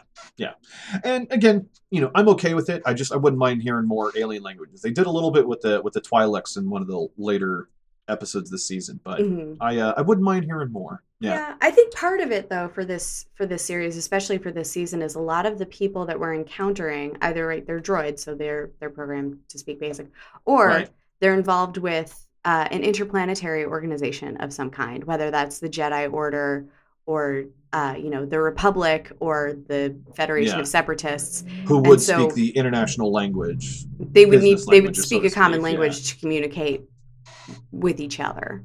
Right. That makes sense. That's how I justify it in my head. It works for me. Let's see.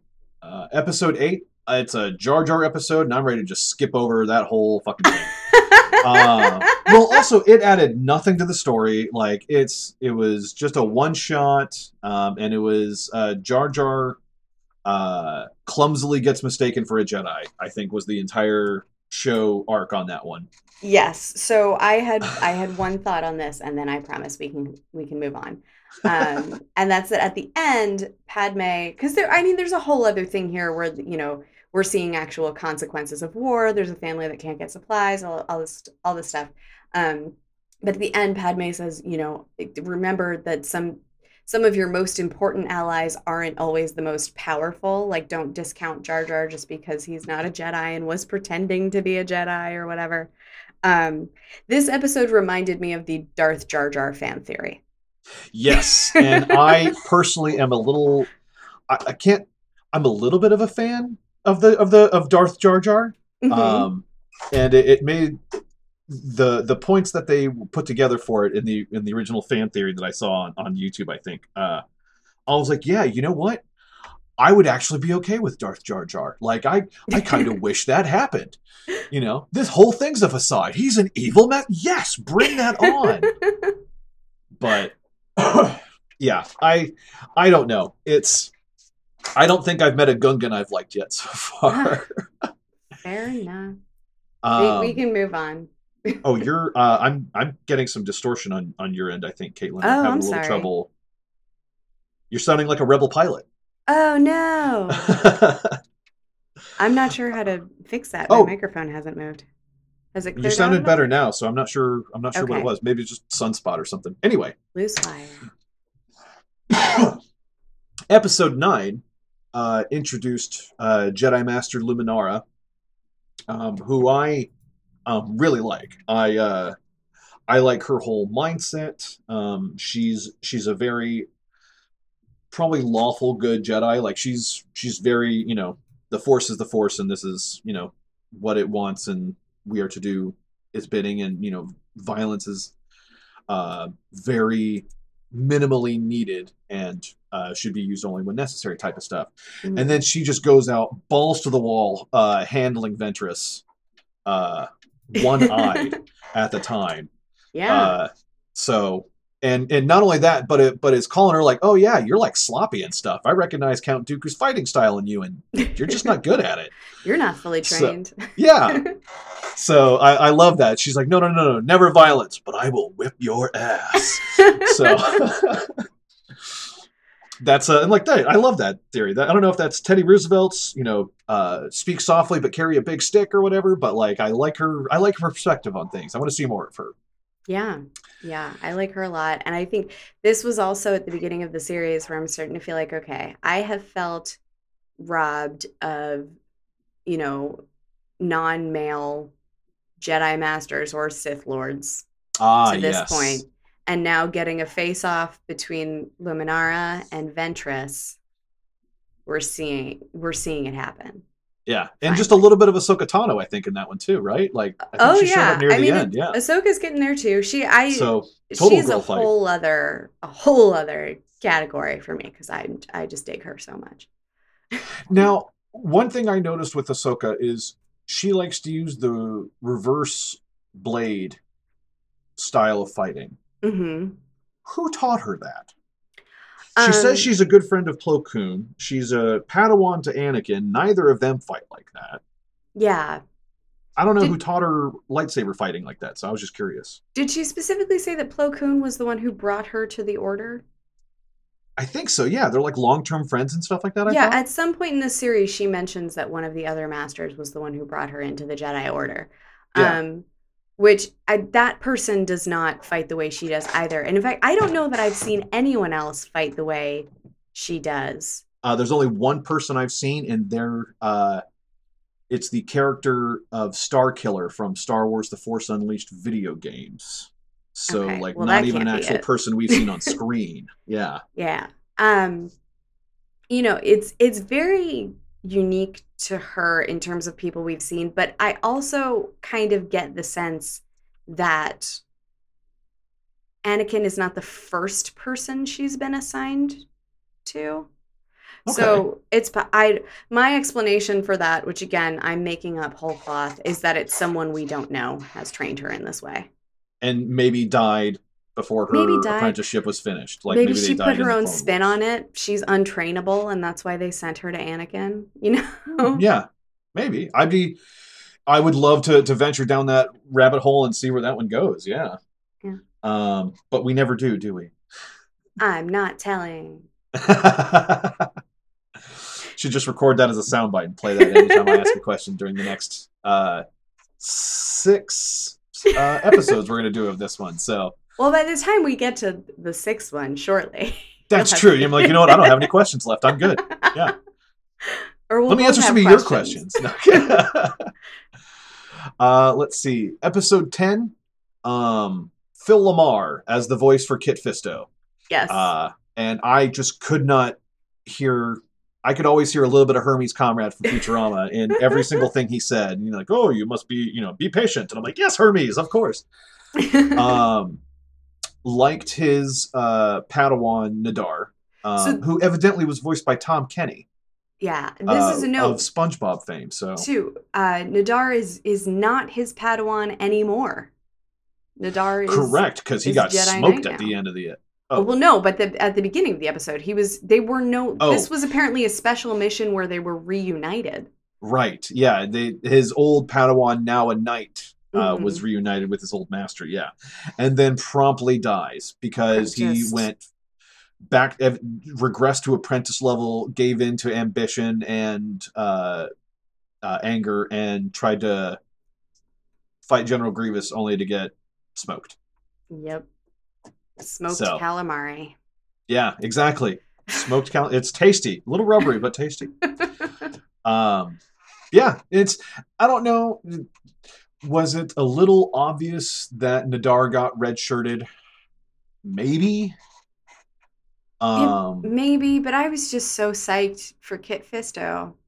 Yeah. That I didn't... I want to see more of him, too. Like, he was I got like a surfer vibe off of him for some reason. I think that might be the Hermes Conrad sneaking in. And that's probably it. Yeah, I'm just probably thinking like, oh yeah, it's time for his 421 smoothie. It's yeah. Let's see. The only other note I had on that episode was General Grievous's repair droid looks like EV-99. One From of Wall-E? No, that's just Eve. EV-99 is the voice, or is the robot in the bottom of Jabba's palace who assigned... Oh. Yeah. Yes or no will do. Like that one. That's EV-99. Somehow she was the only female droid I know of in the original Star Wars trilogy. But the General Grievous' repair droid, whose name escapes me at the moment, looks like the same kind of model and everything like that. I'm betting that's where they got the design from. Yeah, just one of those little minor notes. But yeah, episode 10, loved it. Well, loved it. I liked it. I liked Kit Fisto, and definitely want to see more of him in the future. And then the next episode, episode 11, is when another super famous voice actor that I can pick out of a crowd now is Jim Cummings, who is probably the voice of a third of your childhood if you go down the list. Specifically, he's Winnie the Pooh. He's Pete from Goof Troop, and he's Tigger. He's like half the voices in Skyrim. He's a master. If you ever get the chance, there's a clip of him at a convention when he does some lines from Darth Vader in the voice of Winnie the Pooh, and they're magical. It's yeah. You will That tell sounds us horrifying. the location of the rebel base, or you will be sorely punished. Like it's amazing. You have to see it. No. Okay. I will admit, so I don't enjoy experiencing fear. I'll say that. Some Okay. people do. I'm not one of them. Okay. There were trailers for they rebooted the Stephen King classic It recently, right? Yeah. And the new Pennywise, rather than attempting to do a Tim Curry impression, which would have been the wrong move, Right, because who even tries to impersonate Tim Curry? right? He put his own new voice into Pennywise, the murderous monster who often appears as a clown, and that voice reminded me terribly of Winnie the Pooh. I can definitely see that. Yep. And so now to think of a series where actual Winnie the Pooh is reading Vader sounds scary to me, and I think I will not. To avoid my Like, my hard pass. nightmares. Thank you. I don't need to have dreams of being force choked in a 100-acre wood.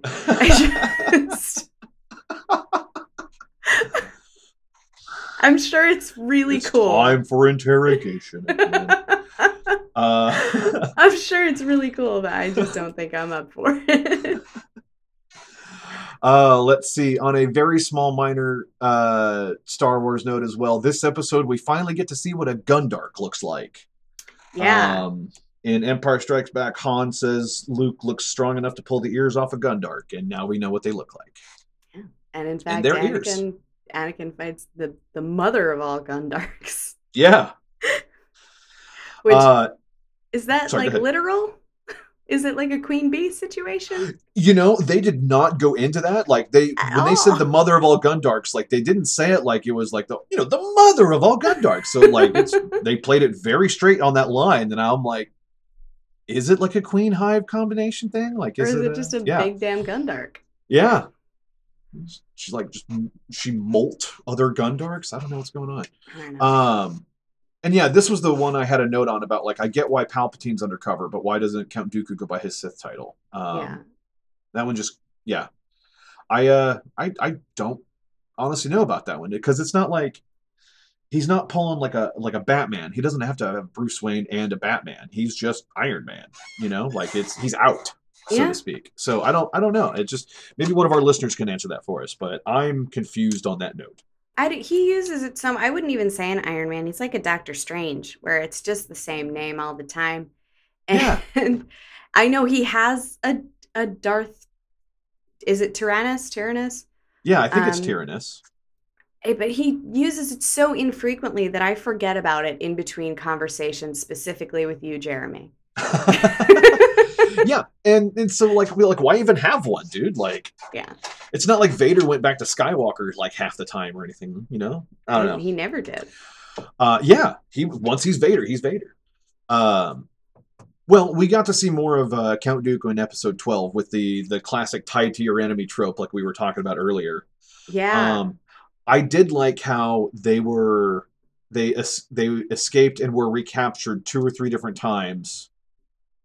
And they were trying out like different things. Like the Sith tried out sticking a knife into the lock kit. Obi-Wan tried mind bending a guard. Mm-hmm. Like, they all tried their different ways to get out. I thought it was a neat touch. They're like, oh, we've got my technique for this instead. All that. Yeah, it was fun. It was a fun stretch. I feel like we have talked about this episode, or at least these 2 episodes, a lot already, because we were talking about Hondo and the constant kidnappings and the joint kidnappings and Yep. and the team kidnappings. But this was a fun episode. I would say if someone is going to start watching the series but refuses to watch all of it for some reason, don't skip these 2. Yeah, because this was the introduction of Hondo. As the first episode he's in, and I'm speaking from ignorance, but I'm pretty sure he makes his way through the entire show, and is a foil to Obi-Wan specifically, but to the Jedi in general. We'll see if I'm right, but I get the feeling that he's just like, I'm kind of your friend, but I'm also going to steal from you. Yeah, Obi-Wan kind of throws him that, I have no grudge against you. Yeah, No, that's right. Yeah, okay. you've got nothing to bargain with. You've got nothing we want. So Yeah. yeah, classic Jedi answer. I loved it. Let's see, episode 13. What do I have in here? Oh yes, this was the small little race of Irish monkeys, Yes. which sounds racist as soon as it came out of my mouth, but I swear it's not. No, they look like a specific kind of monkey that gets animated a lot. They are almost like lemurs.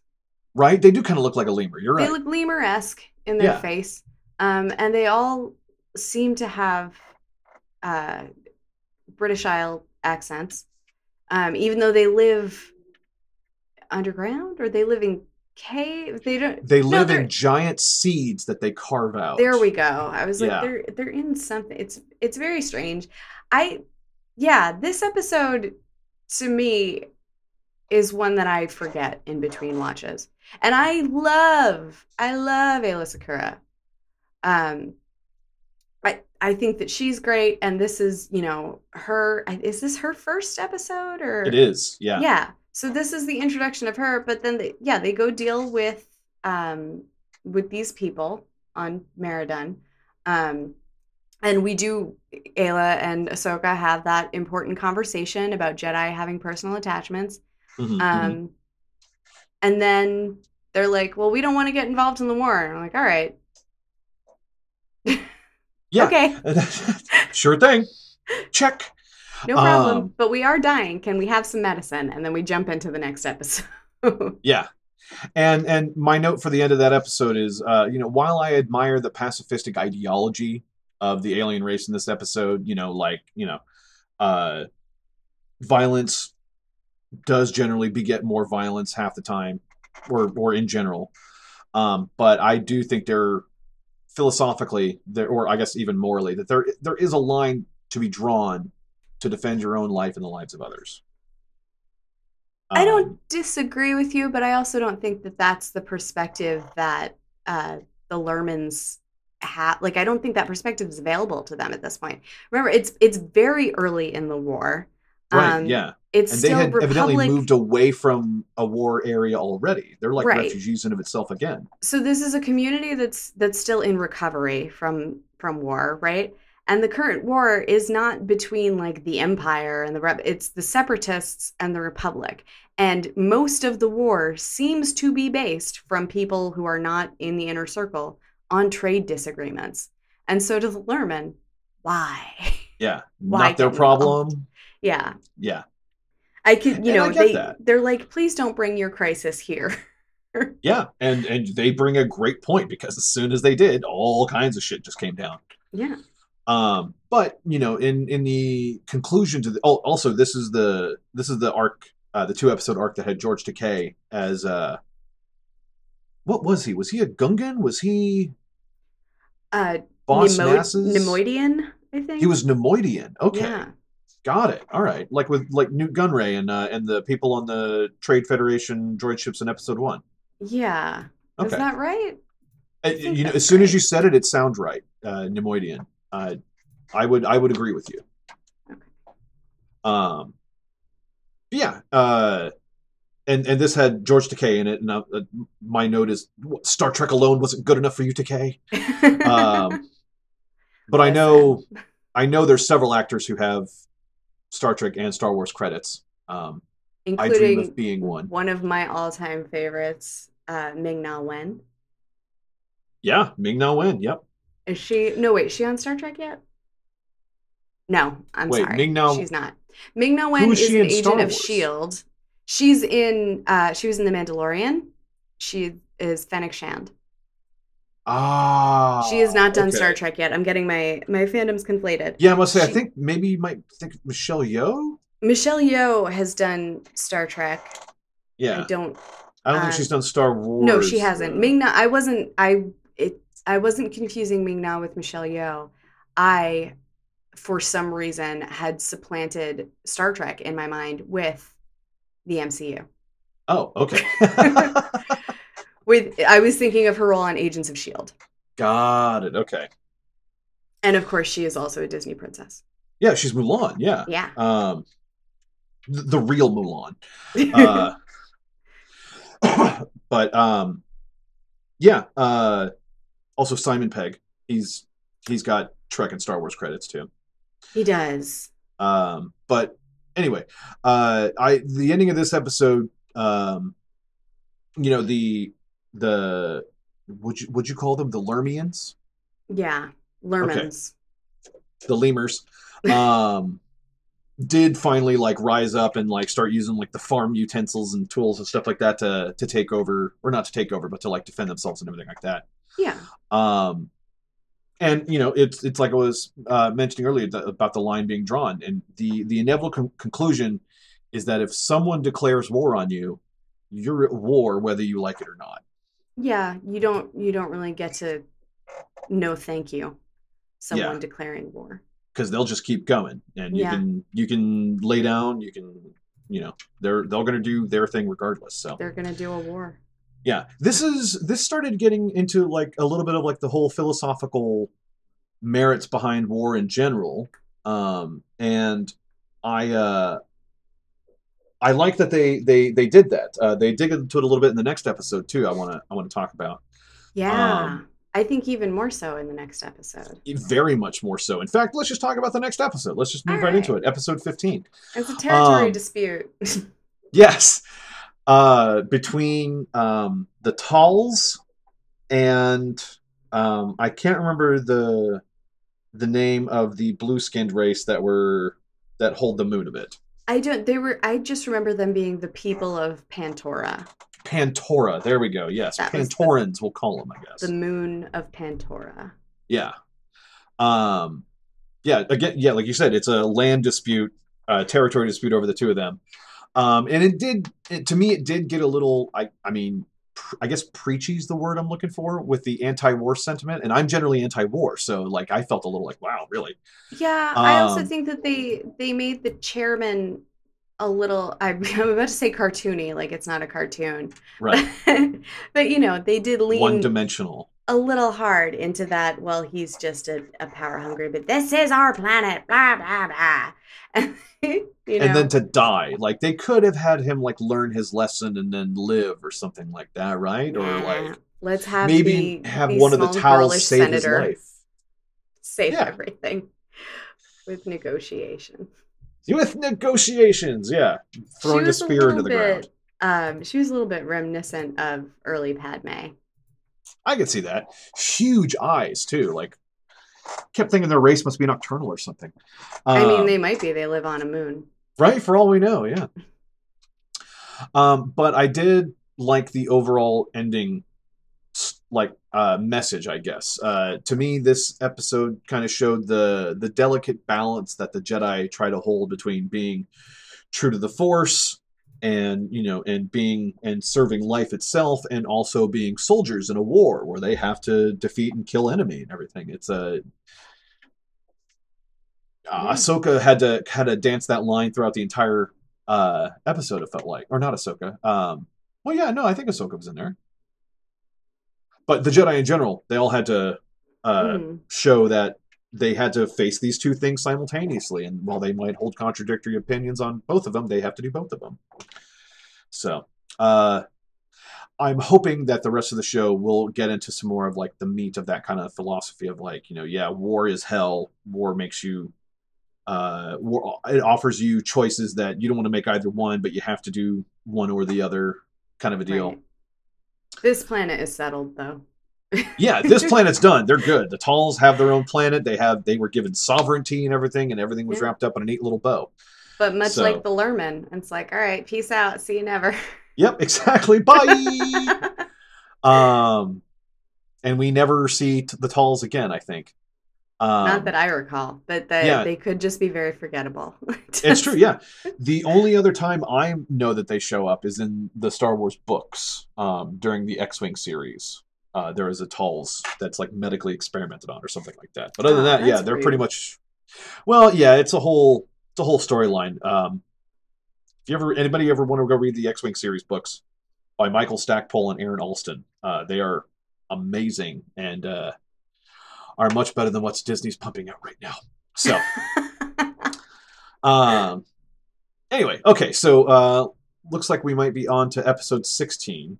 Yeah. I really should start writing down the titles of these episodes. I was just trying to burn. I'm sorry, folks. I was burning through the first season trying to make sure I had everything ready for the show, and she's like, "Okay, 16. Here are my notes. Good."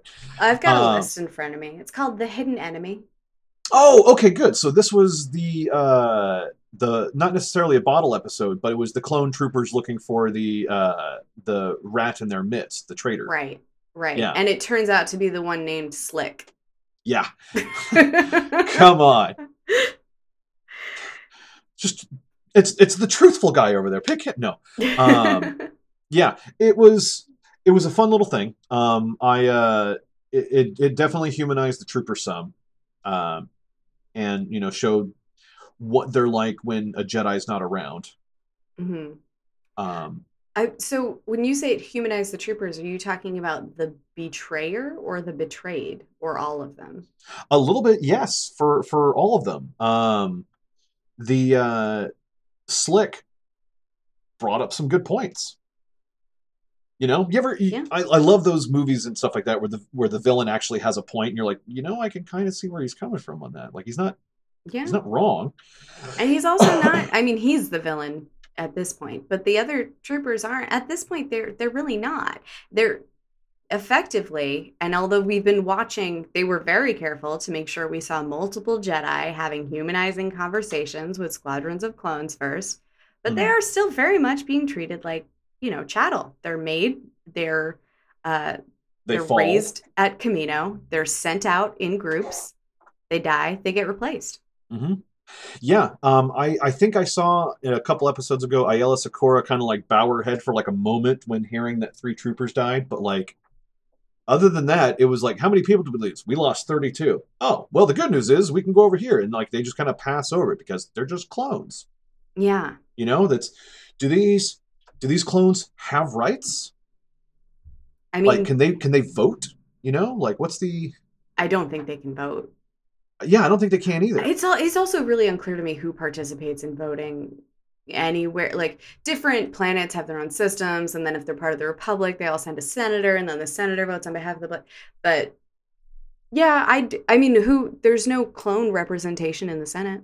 Yeah, and so Slicks seems to have a point to me when he says, "My brothers are slaves. You're slave. You enslave them and send them to their deaths." And I'm like, well, that's a right label to me. Like what are even my wife was like, wait, so why are the clones following the Jedi? Yeah. And I'm like, well, from what I understand, Jedi Sifo Bass like 10 years ago put an order in. And that's pretty much it. Like these are property, these are products. It's a service they've been provided. It's like AAA. It's just triple trooper. I don't know. But so it did humanize a little bit. Like, I guess looking from that perspective, like, sure, we see all these clones that are like gung-ho and everything like that, but certainly not all of them can be. Right. Like, and I know they're all exactly the same, but they're all a little different. And some of them will be like, fuck this. I don't want to fucking fight for these people. And they don't have the option to opt out. Yeah. So by that definition, they are literally enslaved. So like it brought up a good point, and I wonder what, if anything, the Jedi do about those troopers who, they get back from battle or something like that, and one of them just raises their hand like, I don't want to do that again. Yeah. I want to go home to a farm or something like that. What's a farm? I've never seen one, but I've heard about them. And I want to try that out. It's better than dying on a rock fighting a bug or something, Got a little Starship Troopers there, sorry. But you got Starship Troopers in my Star Wars. But still, the episode as a whole, I found to be a little easier to, I guess, understand where some of the troopers were coming from. Mm-hmm.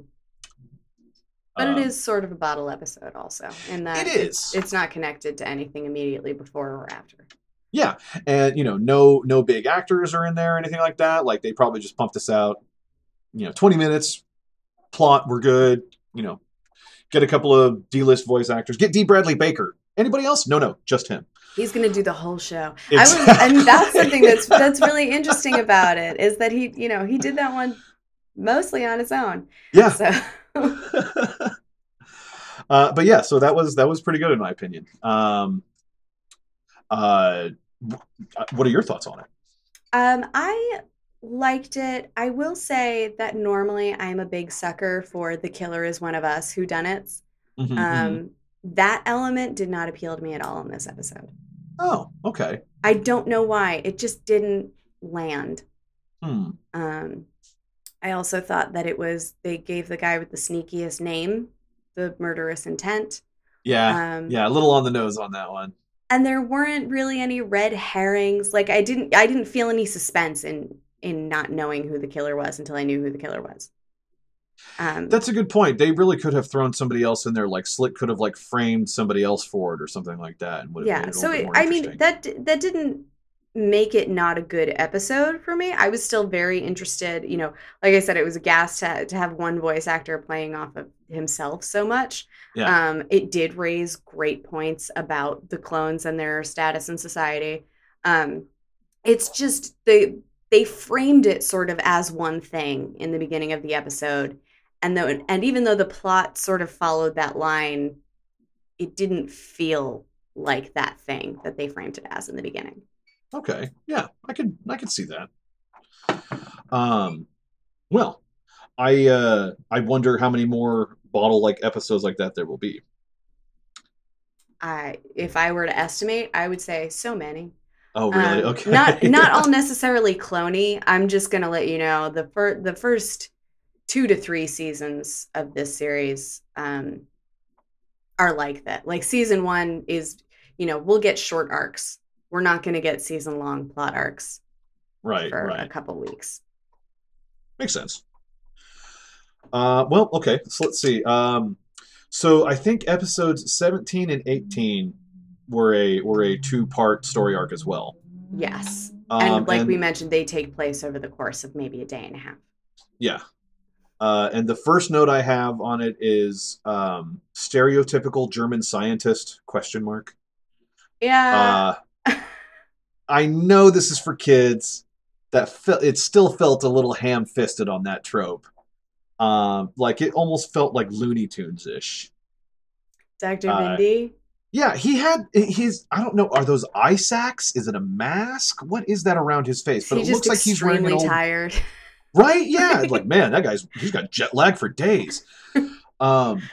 But I can't tell. It looked like he was wearing just like a weirdly shaped domino mask or something, Like I couldn't tell. Like, is he just really playing up the whole villain thing? Like, yes, I'm going to do German things. It's going to be great. I don't know. He reminded me of Dr. Zola, Zola's assistant. See, that's what I'm saying. Like stereotypical German scientist. Really? Come on. I'm Belgian. Shut up. Yeah, and his whole thing, right? They corner him at one point. And he's like, I was hired to invent a virus, not an antidote. So this is right? He invents a virus. The virus is going to go off. They capture him to get the antidote. And he's like, there is no antidote.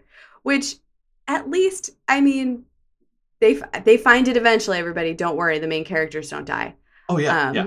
But this, to me, like, as stereotypical as that character is, I thought, finally, a mad scientist who makes their big destructive bioweapon and doesn't also make the cure and conveniently store it in the same lab. Yeah. At least that's one trope that we avoided. Fair. Yeah. He just did there is no cure in maniacal laugh. Yeah. No, that great point. Yeah, they didn't take the full trope to the full 18 of it, I guess. I think this one did show a little bit more of Padme and Anakin's like relationship near the end. For sure. Where he's like, Senator Amidala, I'm so glad you're okay. And she's like, thank you, I want to shake your hand. And they're like totally holding hands. And I have a feeling those are just going to get more and more as the series progresses, to the point where it's, my love is such a love for you, my love, as we heard in episode 3. Like, they get married, right? Yeah, I know they get married. I'm just saying, like, is it going to be? I picture it getting more and more overt, but I also know that it can't get. overt enough to the point that Obi-Wan's like, what the fuck's going on? It can't get more overt than it is in Revenge of the Sith. Well, yeah. I mean, but in this season, he's like I'll hiding spoil underneath this for her you. desk Padme and stuff. doesn't get pregnant during the series, so right? That's in the movie. Yeah. I had two other things. I had a lot of things about this 2-episode arc, actually. Yeah, shoot for it. Yeah, go for it. One, just a little. The virus gets loose. You've got the clone troopers in the what should be the safe room with Ahsoka, but some of the virus must have gotten into the room, which I guess is airborne. In that blue smoke, the blue shadow. And they're like, "Oh, we're all dead." Why do their helmets cover their whole face if there's no air filtration system? Why were the fully helmeted clone troopers dying at the same pace as Ahsoka, who had no protection whatsoever, and Padme, who was in a hazmat suit much later than the rest of them, but then got a tear in it at one point? Yeah, The disease seemed to be hitting all of them at roughly the same rate. So the trooper armor, I don't know. I think Finn mentions something in the Disney trilogy about how their stormtrooper helmets are able to filter smoke but not poison gas. Fair enough. So but that bioweapon, like an still airborne seems kind of virus? dumb. I mean, I'm just saying, I have been walking around for 2 years with a glorified napkin on my face and managed to not catch a virus. Yeah. So I would hope that a helmet with an air filtration system would have kept them safe for at least an hour. My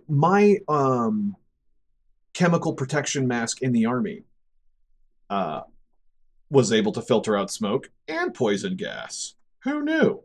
Like it's weird that a sci-fi set of armor like that is not able to do that. It's almost like they would have to go out of their way to make sure it didn't filter out poison gas. Right? And I have to wonder if it's just all amalgamated into, stormtrooper armor is pretty shitty, huh? None of it's good. Like another thing that threw me during the episodes 13 and 14 with Aiel Sakura. Mm-hmm. The troopers have like little flashlights on their helmets. Oh yeah, those like on each side of their eyes. They don't get used very often, but when they do have to turn them on, they have to turn them on with their hands. And I tell you what, I have, I am a native Texan, so I own some firearms. Mm-hmm. They have flashlights attached to them that I can turn on and off without taking my finger off the trigger. If I'm a stormtrooper and I got to take my hand off the trigger up to my helmet to turn on a flashlight on, it's dumb tactically, is all. Like, I've never liked a single thing about the clone trooper or the stormtrooper armors or helmets or anything. It's all just dumb.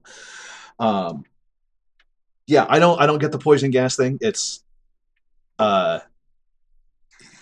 somewhere there's a stormtrooper armor designer laughing maniacally as he runs away with millions and millions of credits, and he's like, I just used tissue paper.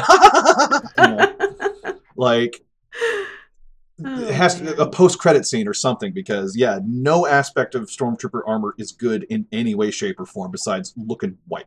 All right, I have one other note on this episode, and I do want to move on and move quickly because I know we're coming up on 2 hours. Yeah, we're starting to come up on time, yeah.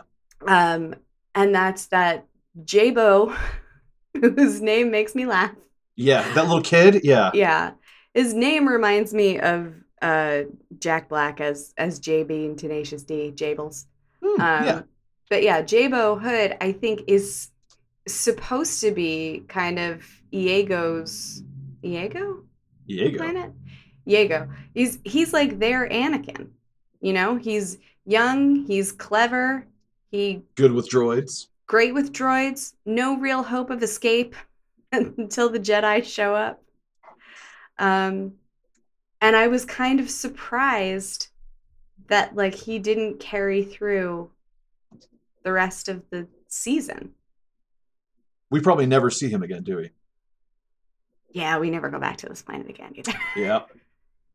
There's most of the planets we go to in the first season are either like the ones that we're at all the time, like Right. Naboo, Like Coruscant. Yeah. or we never see them again. Fun. Okay. Yeah.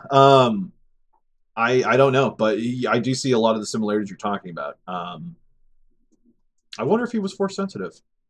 I don't know. But it Yeah. was, yeah. He was, he did bring about a change. Like he was the new hope for that planet. He Very saved true. Yeah. A new hope indeed. Yeah. them. All right. Let's see. We are coming up. The last four. Episode 19. Mhm. Ahsoka's first command. So, well, I was That gonna say, got wiped episodes out.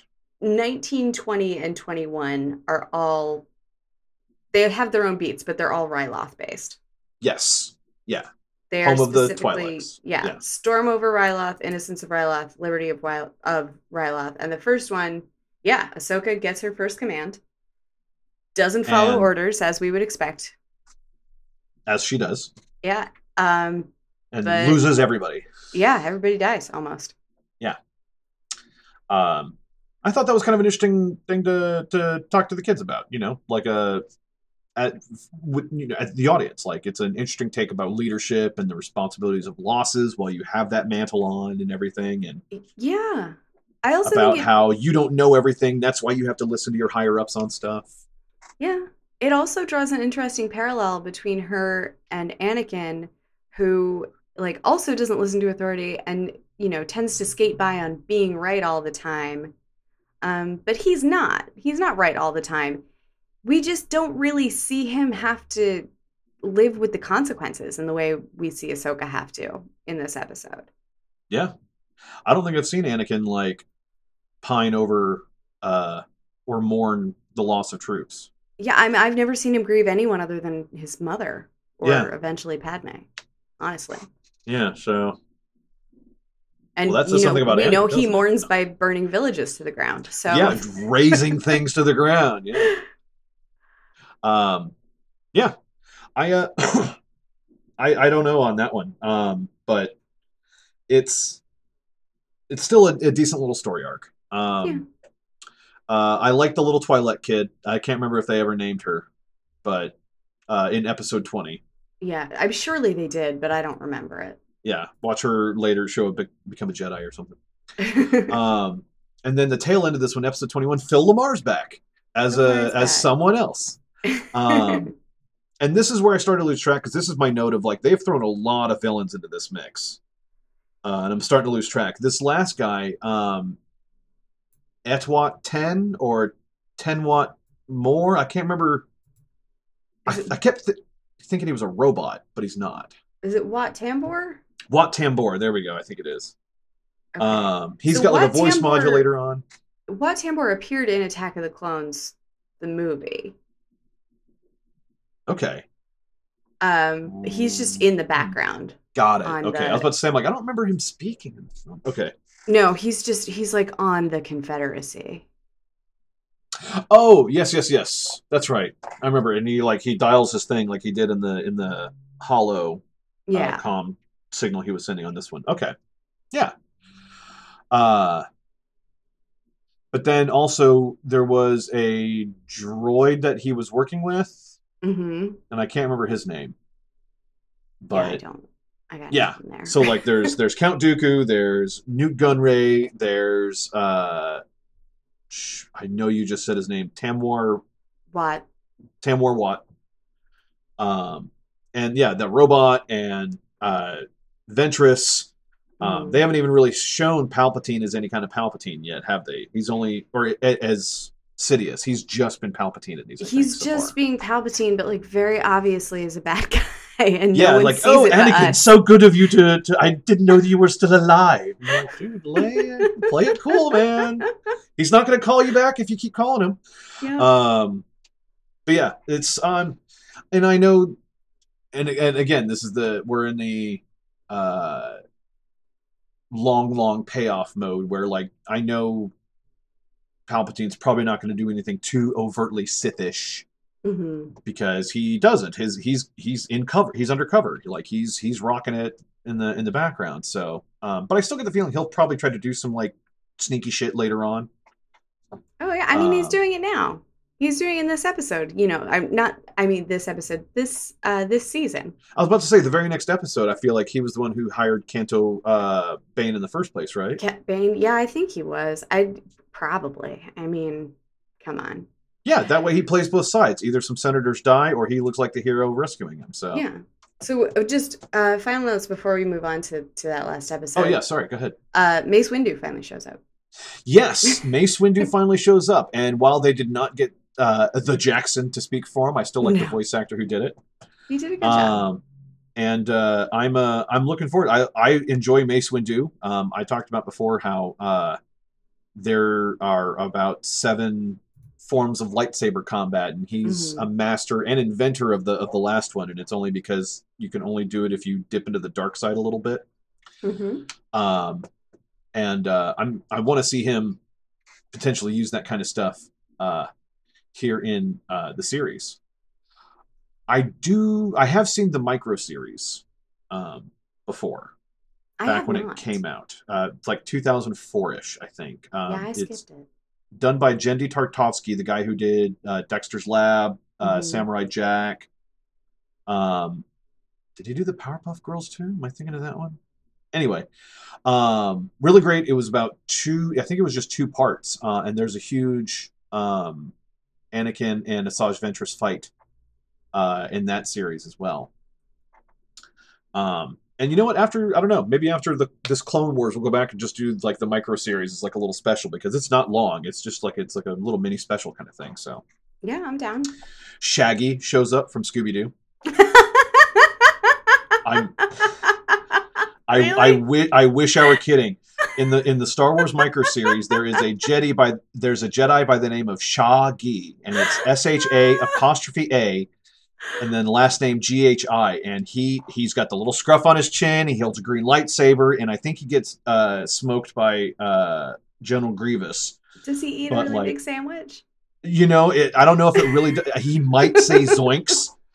But like people were like, "Hey, dude, that kind of looks like Shaggy," and they're like, "Funny you should say that. His name is Shaggy." So yeah, it's pretty much canon. Ultra Lord Shaggy's a real thing now. Oh god. But yeah, and Mace Windu's also in the micro series and has this huge droid fight. That's amazing to watch too. And I want to see him do that kind of stuff here in this series as well. Did not see him pull his lightsaber in this episode, I think. No, he was being the negotiator. Yeah, and just like doing some force pushing and stuff, but no real stabby yet. No. Yeah, no, I thought that was a good old story arc, and I liked Ryloth. I like how they did it, except how they pronounced the race name. Yeah. Or a species name. So, wouldn't mind going back there. We'll see. I'm sure, like maybe Ayala Sakura has like a business on her home planet or something like that they could go back to. I do like her a lot. Yeah, and that's all I'll say about that. I was listening. Apologies, listeners. I was trying to rush and get some stuff in for time. So I was listening to some of the episodes at double speed, and so while they did kind of sound like chipmunks, does Ayala Sakura have a French accent? Because she softens some of her R's a lot, and it just sounds either like Quebecois or French to me. So yeah, I don't know that I pegged it as French, but that's something that I noticed here and in other series that natives of Ryloth don't have hat eyes. Okay. Oh yes, says the person who's a temporary Bostonian. Okay. Yeah. But no, I think that's a regional accent, much the way that the Coruscant accent sounds a little British, like Alec Guinness. The Ryloth accent maybe sounds un petit franche. I'm okay with that. Is they're consistent throughout the entire thing, except for a few. It's not like the whole race has to have one accent. I get that, but like if it's consistent, you're like, oh yeah, that sounds like a Twi'lek speaking. Yeah, great. And I think specifically people from the capital area of Ryloth. That makes sense. And And then, so we wrapping up with the episode 22, the conclusion of the first season, with Canto Bane kidnapping, or I guess not taking hostage really more, because he didn't really take him anywhere. Yeah, Cad Bane, the bounty hunter. Cad Bane, excuse me. Who I think is a lot of fun. A lot like, what was this, Hondo? Hondo. I get those two confused right now. Yeah. So Cad just Bane, for other stuff, he's got a blue face and tubes. I think he's a Duros. I couldn't tell you. I remember Cad Bane by his hat. Got it. By his excellent hat. Oh, man. Well, if Jim Cummings does the voice of Hondo, who does the voice of... Corey Burton. Corey Burton, okay. He's known as the current voice of Captain Hook, Ludwig von Drake, Dale, and other characters for the Walt Disney Company. That makes sense. Brainiac in the DC animated universe. Zeus in the God of War series. He's also Count Dooku. Yeah. In this series. Yeah. Evidently, all I need to do is get 1 gig as a voice actor, and I'll have 6. Renee got the right idea. But yeah. I don't think they came out and said it, but I am like 100% sure that Palpatine was paying Bane to do all this. Well, I think, if I remember correctly, like this episode ends, the series ends, but this moment does not. It's sort of a cliffhanger. Got it. Okay. Because, right, Anakin is still on the loose. Cad Bane is not captured at the end of it, unless I'm... Sorry, fam. I didn't finish the end of this episode before we came to record. He is not captured. No, he rode off into the sunset, I believe. Yeah. Yeah. So I think there's more of him. There's more of chasing him down. Yeah. I thought it was a little.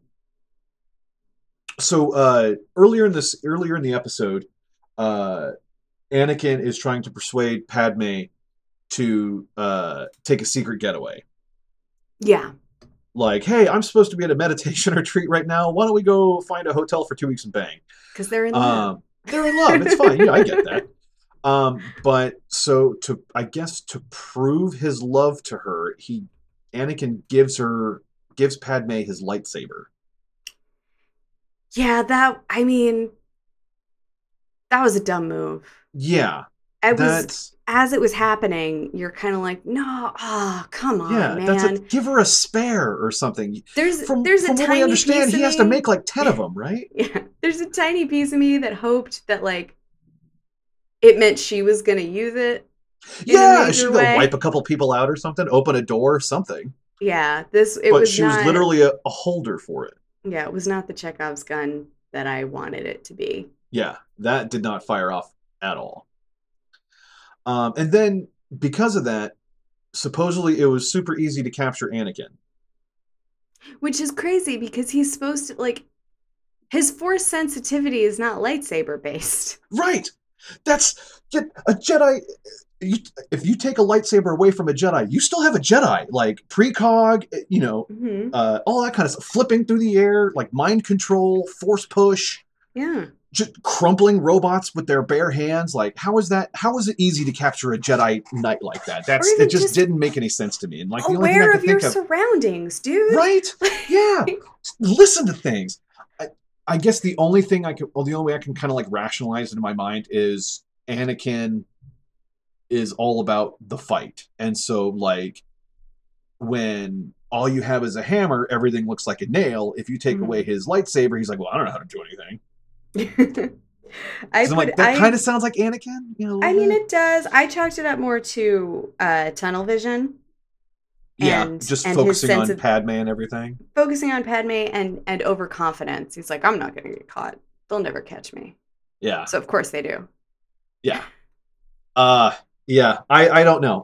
I do not recall what happens in the beginning of next season, so I don't have any like predictions or anything like that going forward. But yeah, that seemed a little weird for me that he was able to just be like, oh yeah, this Jedi doesn't have his lightsaber, and all of a sudden bad guys are like, oh, go hunt that dude down, like right now. Get him while the getting's good. And you're like, no. I mean, sure, he's more vulnerable without it than with it, but yeah, he's not a sitting duck. Right, yeah, it's still a Jedi.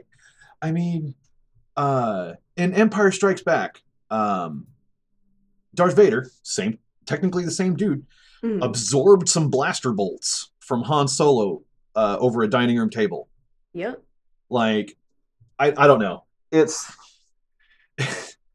it just seemed a little let's make it easy so that we can move the plot forward kind of a deal. Yeah. But you know, I'm willing to look past it. And I guess Padme was almost caught with the lightsaber. Oh, their secret love affair was exactly almost... not even in danger of being caught of like her life, just being in danger of being found out, really. Mm-hmm. Because of the lightsaber that he shouldn't have left with her. Yeah, because for dumb reason number one, yeah. And yeah, how would she have explained that to Bail Organa? I don't know. Yeah, and I don't think she did either, which is why he's like, oh, if only I had my lights. She goes, oh, you dropped this. Yeah, okay. Dropped it, sure. Jedi are known for dropping things and not noticing. Exactly. Yeah, Jedi always just they never pick it up or anything. Yeah, it's not like they even have to bend over for it, you know? Oh yeah, I dropped that. That's right here. Yeah, so I don't know. But overall, I really enjoyed this whole season. I think it's again a lot of exposition and introduction, so a lot of the pieces were set into place. Yes. And I forgot a lot of them. And that's okay. Yeah. Because if we ever go back, we've got the announcer guy at the beginning of the episode to explain previously where we are. On Star Wars: The Clone Wars. Yeah. No, I tried to do it. I started going a little weird on that one. But yeah, I don't know if I have much more to add about this particular season. How about you, Caitlin? I don't. Okay. I like the thing that excites me about this season is the character introductions more than anything else. Plot-wise, I find it underwhelming. Very. I'm just hyped. I love the series as a whole. Now we're seeing the characters, like we're seeing the Padme I like, where Cad Bane is here. We've got so many clones. So this is the pre-game for me. This is the get hyped season where nothing's really happening yet. I'm just singing the fight song over and over until it pops off. What is hyped can never die. Got it. Okay. All right. Well, I guess that will wrap up today's show. I want to again thank all those wonderful humans and Patreon supporters for their continual support. And if you'd like to visit the Cantina yourself and play a pivotal role in our future Star Wars discussions, you can join our Patreon at patreon.com/notarobotpodcasts with tiers that start out at just $1 a month. That is where you will find all things Not a Robot. You can also follow this podcast on Twitter at NAR TV and Movies and send in show mail to notarobottvandmovies@gmail.com. Send us a message on Patreon as a supporter for an opportunity to have your idea discussed on the show. Join us next time when we discuss the Clone Wars Season 2. And thank you, humans, for sliding in the Cantina with us. As always, there is only one way to say goodbye around here. Until next time, don't start a relationship in secret with a galactic senator, and don't be a robot. Goodbye, folks.